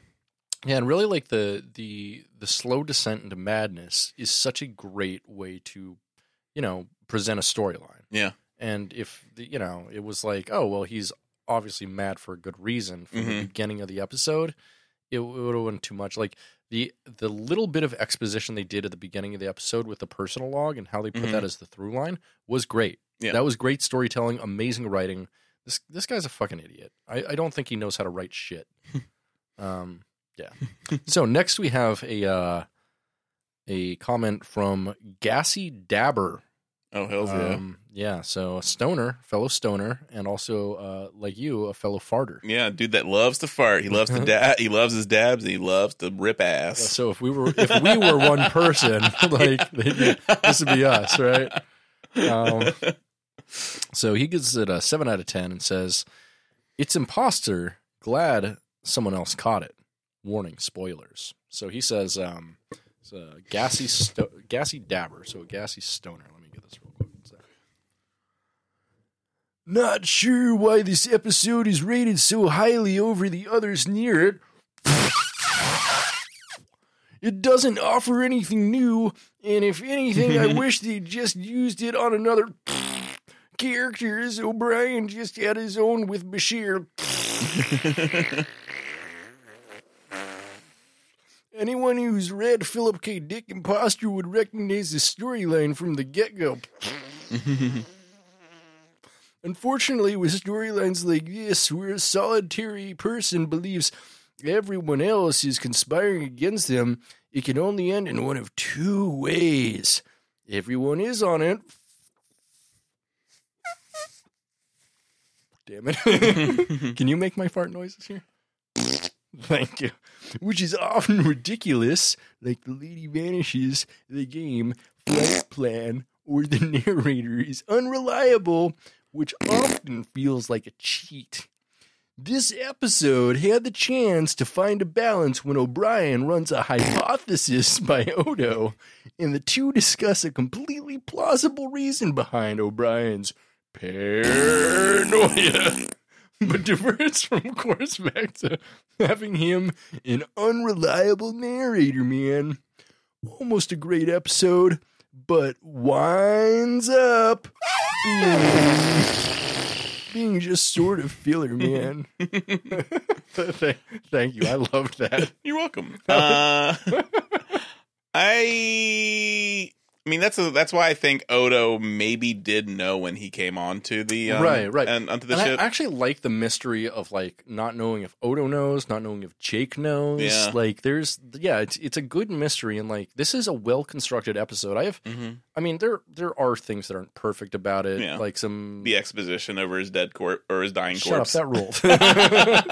Stop hating. But I just realized something about the next episode. Comment. That's great. I once again am totally disregarding any criticisms of this episode. Yeah, you're wrong, Gassy Dabber. Go fart. go fart yourself. All right, are you ready for this comment? Yeah. All right, this one. Oh my god! Yeah, this one was left by Frankie Lee on September 11th, 2020, 19th anniversary of The Towers Falling. He gives it a 7 out of 10 instead of a 9 out of 11. Oh, my God. And says, Missed a chance. Interesting to watch, but poorly thought out, which spoils the ending. He says, this episode is like a poor mystery novel written with very good prose. It's engaging to watch and leaves you wondering what's happening. But it relies on the fact that you don't know what's happening to get away with numerous cheats that don't make any sense the second you find out what's really going on. Starfleet personnel do not behave as Starfleet personnel. People do absurdly irrational things. The morality and ethics underpinning the show's entire existence, as laid out by Gene Roddenberry, are discarded. It's a goddamn shame. The actual play out of the story, the acting, the direction, they're actually quite good. Not true of much of this season, so it's too bad they were wasted on this give me a break ending. Very typical of DS9 through the first 2 seasons, lacking proper craft or attention to detail. Also, I kind of thought about something like it could be that the reason why the clone was being irrationally paranoid is because I think instinctively he probably did know he didn't belong. And because I think I'm a clone now. Yeah, he knew that he didn't belong, and that's why he was being defensive and just being just generally like out of sorts. So that's why he could have been doing it. Like typical O'Brien probably wouldn't have been doing that. He probably just been like, Jesus, and gone and got a pint. Like, oh great, Stu, I'm gonna go jerk off. Yeah, but like I wonder if when he was trying hard to get into the Parada's quarters, like also that was like again some of his like subconscious conditioning to get inside that room and maybe plant a device or do something to make sure unconsciously do something so he can get in again. So he could have he like who knows what his motivations were, and that's why he left the pylons to go check, because he knew he unconsciously knew he needed to get inside that room and murder the Paradas. I just thought of something that could have like really thrown a gear into this whole episode. What if like Kyoko was really into consensual non-consent? And like when O'Brien starts getting feisty and she's like, no, I'm not in the mood. He's like, well, I know what that means. It's like no means yes. And then like and then the rest is like a fucking Law and Order SVU on DS9. I mean, I think it would have been funny if she didn't actually know that it was a clone. and she's like, I fucked what? Yeah, she's just like, get off of me, Miles. Wouldn't it be amazing if you like impregnated her and then like, yeah, right? And they had just end up with a second version of Molly. or like a baby that wants to kill the Paradas. A rebel baby. Yeah, we love that. All right. Next, we got a comment. We got an 8 out of 10. The title is okay, I guess, which is pretty generous for, an okay, I guess, 8 out of 10 there. Yeah. So Hitchcock says on the 7th of October, 2018, he says, I've watched way too much TV. No, I don't like that voice. I've watched way too much TV in my time, so I knew with 4 minutes left and no resolution, something dramatic was going to happen. I thought, here comes the to be continued notice. Nope. It was something else that ended the episode. Our friend O'Brien is in a shuttle being pursued by members of the Federation. He feels that some alien form has taken over the bodies of the people on the space station, and he was onto them. This has good suspense, and O'Brien's character is quite good. Nevertheless, the ending was too abrupt and a little short on veracity. Still, I guess with sci-fi, anything goes. This is no exception. And really, also, being taken over by alien life forms isn't, to his defense, isn't out of the realm of possibilities for them. And that's actually not what O'Brien thought. No. He never, postulated that at all. He just knew something was wrong. Yeah, he couldn't figure it out. Yeah, he never articulated it in any meaningful way and never said, are you an alien or anything like that. Yeah. He just, the only allusions he even made to that, he said, that's not my Keiko. Mm-hmm. And really, and also, it's that's not my Keiko. She always wants to fuck. And yeah, that goes back to the clone unconsciously knew that it wasn't his Keiko. Mm-hmm. He knew something was wrong, and his latent Irish Catholicism taking over. I can't fuck someone who's not my wife. Yeah, you're bad, you're wrong, you're bad, you're wrong. Yeah. All right, moving up the list here, we have another 8 out of 10. Yeah, another relatively recent review too. Yeah, this one was on the 5th of November, 2021. BGAIV says, excellent torture O'Brien episode. DS9 made an art of torturing Miles O'Brien. The show does it well, and Meanie plays it well every time. This one is a solid early entry. That said, this one does have issues. The main problem is that the station reasonably suspected O'Brien is a replicant bent on a secret assassination mission. They would have isolated him and explained it. The real Miles would have accepted that. Also, the Julie and Miles banter is excellent. Yeah, I mean, they probably should. I do agree with that. That is the only plot hole. Is in any other situation, the episode would have started and it would just be Cisco putting him in the brig, being like, "We have a suspicion that you're not the real O'Brien." O'Brien was like, "What do you mean?" And he's like, "We'll explain it when we know more." But I'm so sorry, something like that. Or they could have said, "Oh my God."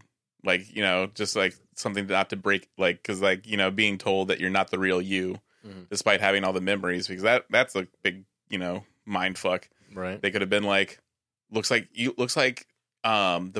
have some, there is some disease that the biofilters didn't get out, and you need to be isolated. That's true. And there's a lot of things they could have done. Yeah. And it's for your own safety. And and Bashir could have, given him a secret hypo spray that makes him form some weird symptoms to convince him, and then here is my rebuttal to all these, to all of the inconsistencies in the episode. Why did they let the imposter O'Brien just run around? Yeah, all right.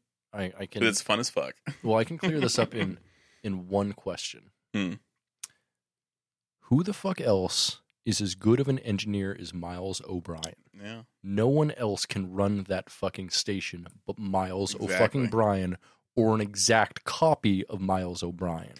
And also they're at this point, like they're just going off of suspicions too. Yeah, true. And so like or rumors. And so they don't know for sure. Fleetwood Mac's rumors, in fact. Fleetwood Mac's rumors. They did a bunch of coke and listened to rumors and like, we can go our own way? Yeah. So that wouldn't be enough to like, incarcerate him. But they could have used like a, like a fake response, fake like he needs to be medically quarantined. Mm-hmm. And that would have been all the explanation he would need. Like he would be fine with that. Like he would just be like, "Oh yeah, no problem. I'm just doing my duty." Mm-hmm. And he would like you caught the potato blight. Yeah, it's like fucking quarantine me, Jesus. Give it to me straight. Can I have potatoes again? Only if they're boiled into a fine paste. Only if they're boiled until they look like beef. Only until they're boiled till they're the sauce for the stew. So, all right. Next, we got a comment from Tweakums on March 18th, 2010, 12 years ago. Wow. So 9 out of 10. Tweakums says, this was an interesting episode told mostly in flashback. The chief is aboard a runabout and is being pursued by other officers from DS9 for reasons not immediately apparent. As he makes a log entry, we see what happened before to lead up to the strange situation.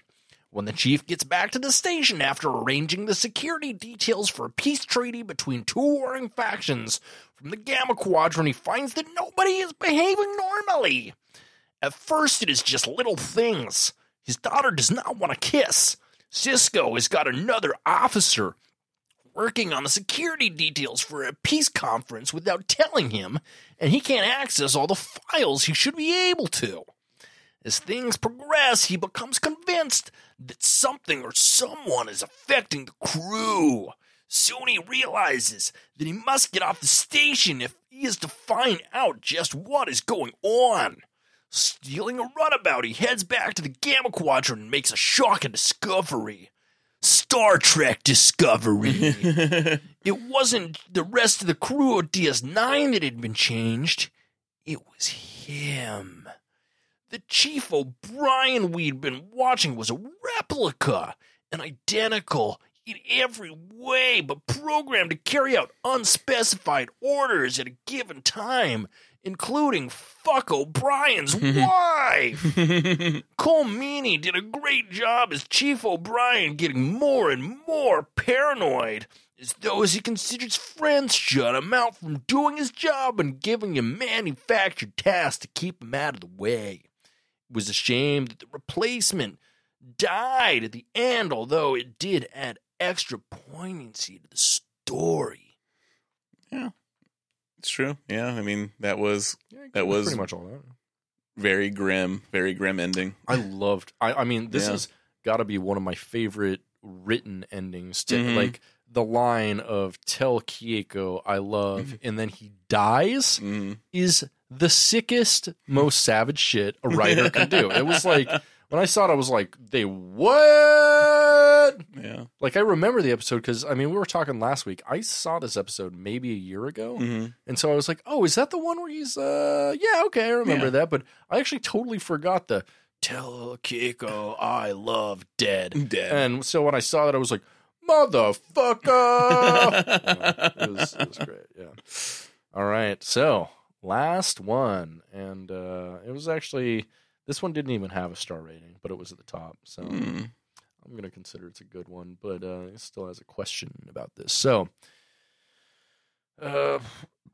M. Wiener Cats. Now, I don't like that name at all. You know what that is probably? M. Wiener Cats. So, M. Wiener, you know whose initial is M and his last name is actually Wiener? Oh, Michael Wiener? Michael Savage. Oh, really? Michael Savage's name is actually Michael Wiener. Interesting. Uh-huh. Yeah, so this is probably Michael Savage. He probably watches a lot of Star Trek. Yeah. Ooh. I'm kidding. He doesn't believe autistic people exist. He can't watch Star Trek. Like, you can't believe, like, Spock or Data are real if you don't believe in autistic people. That's true. But it could be. I mean, it could be his cat's account. I mean, he does have a cat. Yeah. Or two, I'm not sure. Michael Savage's cats. Uh-huh. I wish I could do a good Michael Savage impression. I actually listen to his show fairly regularly because he is one of the most evil, dumbest men I've ever listened to, and I think it's fucking hilarious. Mm-hmm. Yeah, I know what the kids are listening to. Yeah, exactly. The kids. The fucking evil boomers. Yeah. So, M. Wiener Katz says on May 26, 2020, I very much enjoyed this episode. I love body snatcher stuff. Yeah. The one question I have is this. Why would they tell Molly that her father wasn't really her father? She was too young to be given this information, which would have frightened any child at her age. Yes. Keiko did the right thing by sending her someplace else for the night, but should have done so without telling Molly why. Molly's reaction to Miles would have been a gigantic giveaway to Miles. If you're trying to be subtle, never tell a child under a certain age a secret. Mm-hmm. Children that age are extremely honest.